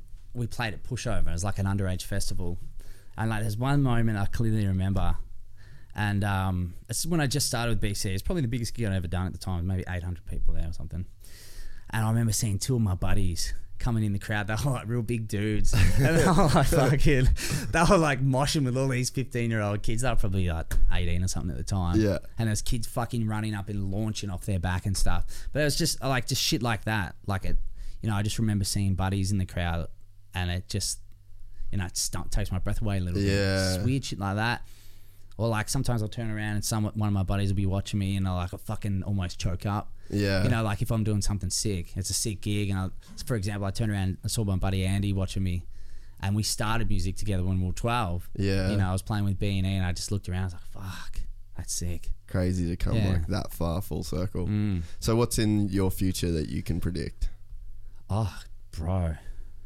Well, lots of touring. Couple more beers. Yeah, couple more beers. Well, B&E, Yeah. School, Monster, drum show, and we'll just kind of see what happens from there. That shit's definitely happening. Yeah. What is unknown, who knows? Yeah. But I mean, I reckon I could knock this out for another decade, maybe. The touring and stuff. Yeah, like Zumo's 40. Yeah. You know, So how old are and you now? I'm 32. Yeah. I always thought I'll go to 30, then I'll just be a fucking town planner. I'll just settle down, be a town planner, and fucking plan some towns and have a missus and some kids and wear some fucking R.M. Williams or something, or whatever you do when you're in your 30s, when you're 18. Yeah, dude, how crazy is that? You get to because I'm 31 and I'm just like, I still feel like I've done literally nothing. Yeah, I still feel and like I'm a child. Yeah, I'm like 20. I'm like, Yeah. fuck, I better get my shit together. I can just see going, I'll probably just keep doing it forever. And it'll just kind of morph into something different. Yeah. I'll end up playing, fuck, who knows? Bliss and SO will probably be playing forever. Soul 28 Days, mate. We're playing with fucking the Hoodoo Gurus and shit in March. That'll be Hoodoo sick. Gurus, 28 Days, and maybe Eskimo Joe or something. So Yeah, they've right. kind of pushed on to the next, Well, they did what did the State of Origin in Perth? They fucking did the pre-game for State of Origin 28 this year. days? No, Eskimo Joe. Yeah. Like, so Yeah, they're there's a still- lot of those older rock bands that kind of pushed through, and they're like the classic bands now. Yeah. Which is kind of what 28's doing, which is fucking epic. Yeah, I wonder if we'll have like a big full circle moment where like that shit just comes heavy Dude, it kind of back happens. in. Like last year, we did the Hotter Than Hell festival, and it was like us, Body Jar, Fuck, Body Jar's got some tunes Drink too. Spoon were on Yeah. one, like Area 7. It was fucking Killing Heidi. Like all the bands Dude. from the early 2000s. Super Jesus. Fucking like 3,000-4,000 people at a gig. Who's that? Yeah. Yeah, Grinners. Spider Bay. Yes. Fuck. Outside all around me. They're massive, man. Massive gigs, Fuck, dude, I want a fucking that festival. Yeah. Like what you just said. Yeah. I want that Yeah. festival. We want Body Jar, 28 Days, Gyroscope. Fucking Frenzal. Gyroscope. Frenzal Rom. Dude, how I want Frenzal Rom, whoever wrote the Abbo Henry song. Yeah. Because like we've had Abbo on the podcast. I don't even know if he knows he's got a song written about him. Really? I texted him the other day. Yeah. Because a bunch of people messaged me about him on one day. And Yeah. I was like, fuck, I'm going to text the cunt, see if he replies to me. Yeah. And like 2 seconds later, sent me a message. But I should send him that Frenzal Rom song. Dude. Because I would have no idea if he even knows it exists. I don't know if I told you this on the last podcast, but I can't remember. When I was like 15, my buddies found a phone at the big day out, and it had all these numbers in it. It had all the all Frenzal Rom's numbers, and I used to call Gordy, their drummer, and I would call myself Dinger. And I'd be like, oh, Gordy, it's Dinger, mate. You fucking owe me money, mate. I'm coming to get my money. I was like a kid. You know, we'd all gather around. It was a big classic. And then fucking one day they called us back, and it was my mates. They got my mates' address, and they're like, oh, yeah, we know where you're at. You're at the bar. We all just shut ourselves, and that was it. Drop the fucking phone. We're like, oh, fuck, they're coming. You know, like kids. And then they dedicated a song to Dinger on their live DVD called Can't Cunt. They're at the big day out. They gave out my mate's number because we called him off. It wasn't private by mistake once, right? And they're like, hey, this guy Dinger's been giving our drummer Gordy a hard time. Everyone fucking give him a call and hassle him. So my buddy's phone is blowing up during the big day out. And then the live DVD comes out, and like this song goes out to Dinger, and like, fuck, we made it, man. We're on the Frenzal DVD. But the funny thing is, like, I know Gordy. I was going to say, I'm you're friends with him. He was meant to come in and do some drum covers recently, and he actually doesn't know that I'm Dinger. So I fucking don't know how this is. I don't know how that's going to fucking go down. But For real? yeah, like I just halfway through that story, I was like, oh fuck, he doesn't know I'm Dinger. I hope he still likes me. Oh, that's a But fucking mate, I'll blessing. have to send him that bit of the clip and let him know Yeah, that we'll turn that into a clip. Dinger is me, and you're welcome for a drum cover free of charge anytime you want. Just don't bash me, Well, Dan Dinger Kirby, mate. I fucking love it. Love it, man. We made it happen. You are Thanks welcome. for having me back. You are welcome in that chair. You were tripping after it. You felt really bad. I could Yeah, tell. I was, dude. I didn't want to pull it. Yeah. I was like, fuck, I've wasted your time. What a bastard. No. You But know, I nothing. gave it 2 I got minutes. nothing but love and for you. Yeah, So likewise, brother. you could never let me down. Likewise. Well, maybe we'll release it soon. Who knows? Yeah. We'll see. We'll let the people We'll let the know people what I'm decide. like. If people, because Let them know I'm all right, and then see where we go from there. yeah, because we've had Dan on one podcast and Dinger on the other. Oh, right, Mate. let's go get some food. Yeah, let's do it. Legend. bro. Thanks for having me, brother. You're the man. Cheers, bro. Fuck yes. Belter. Wait, keep that on. I'm gonna get a photo of you real quick.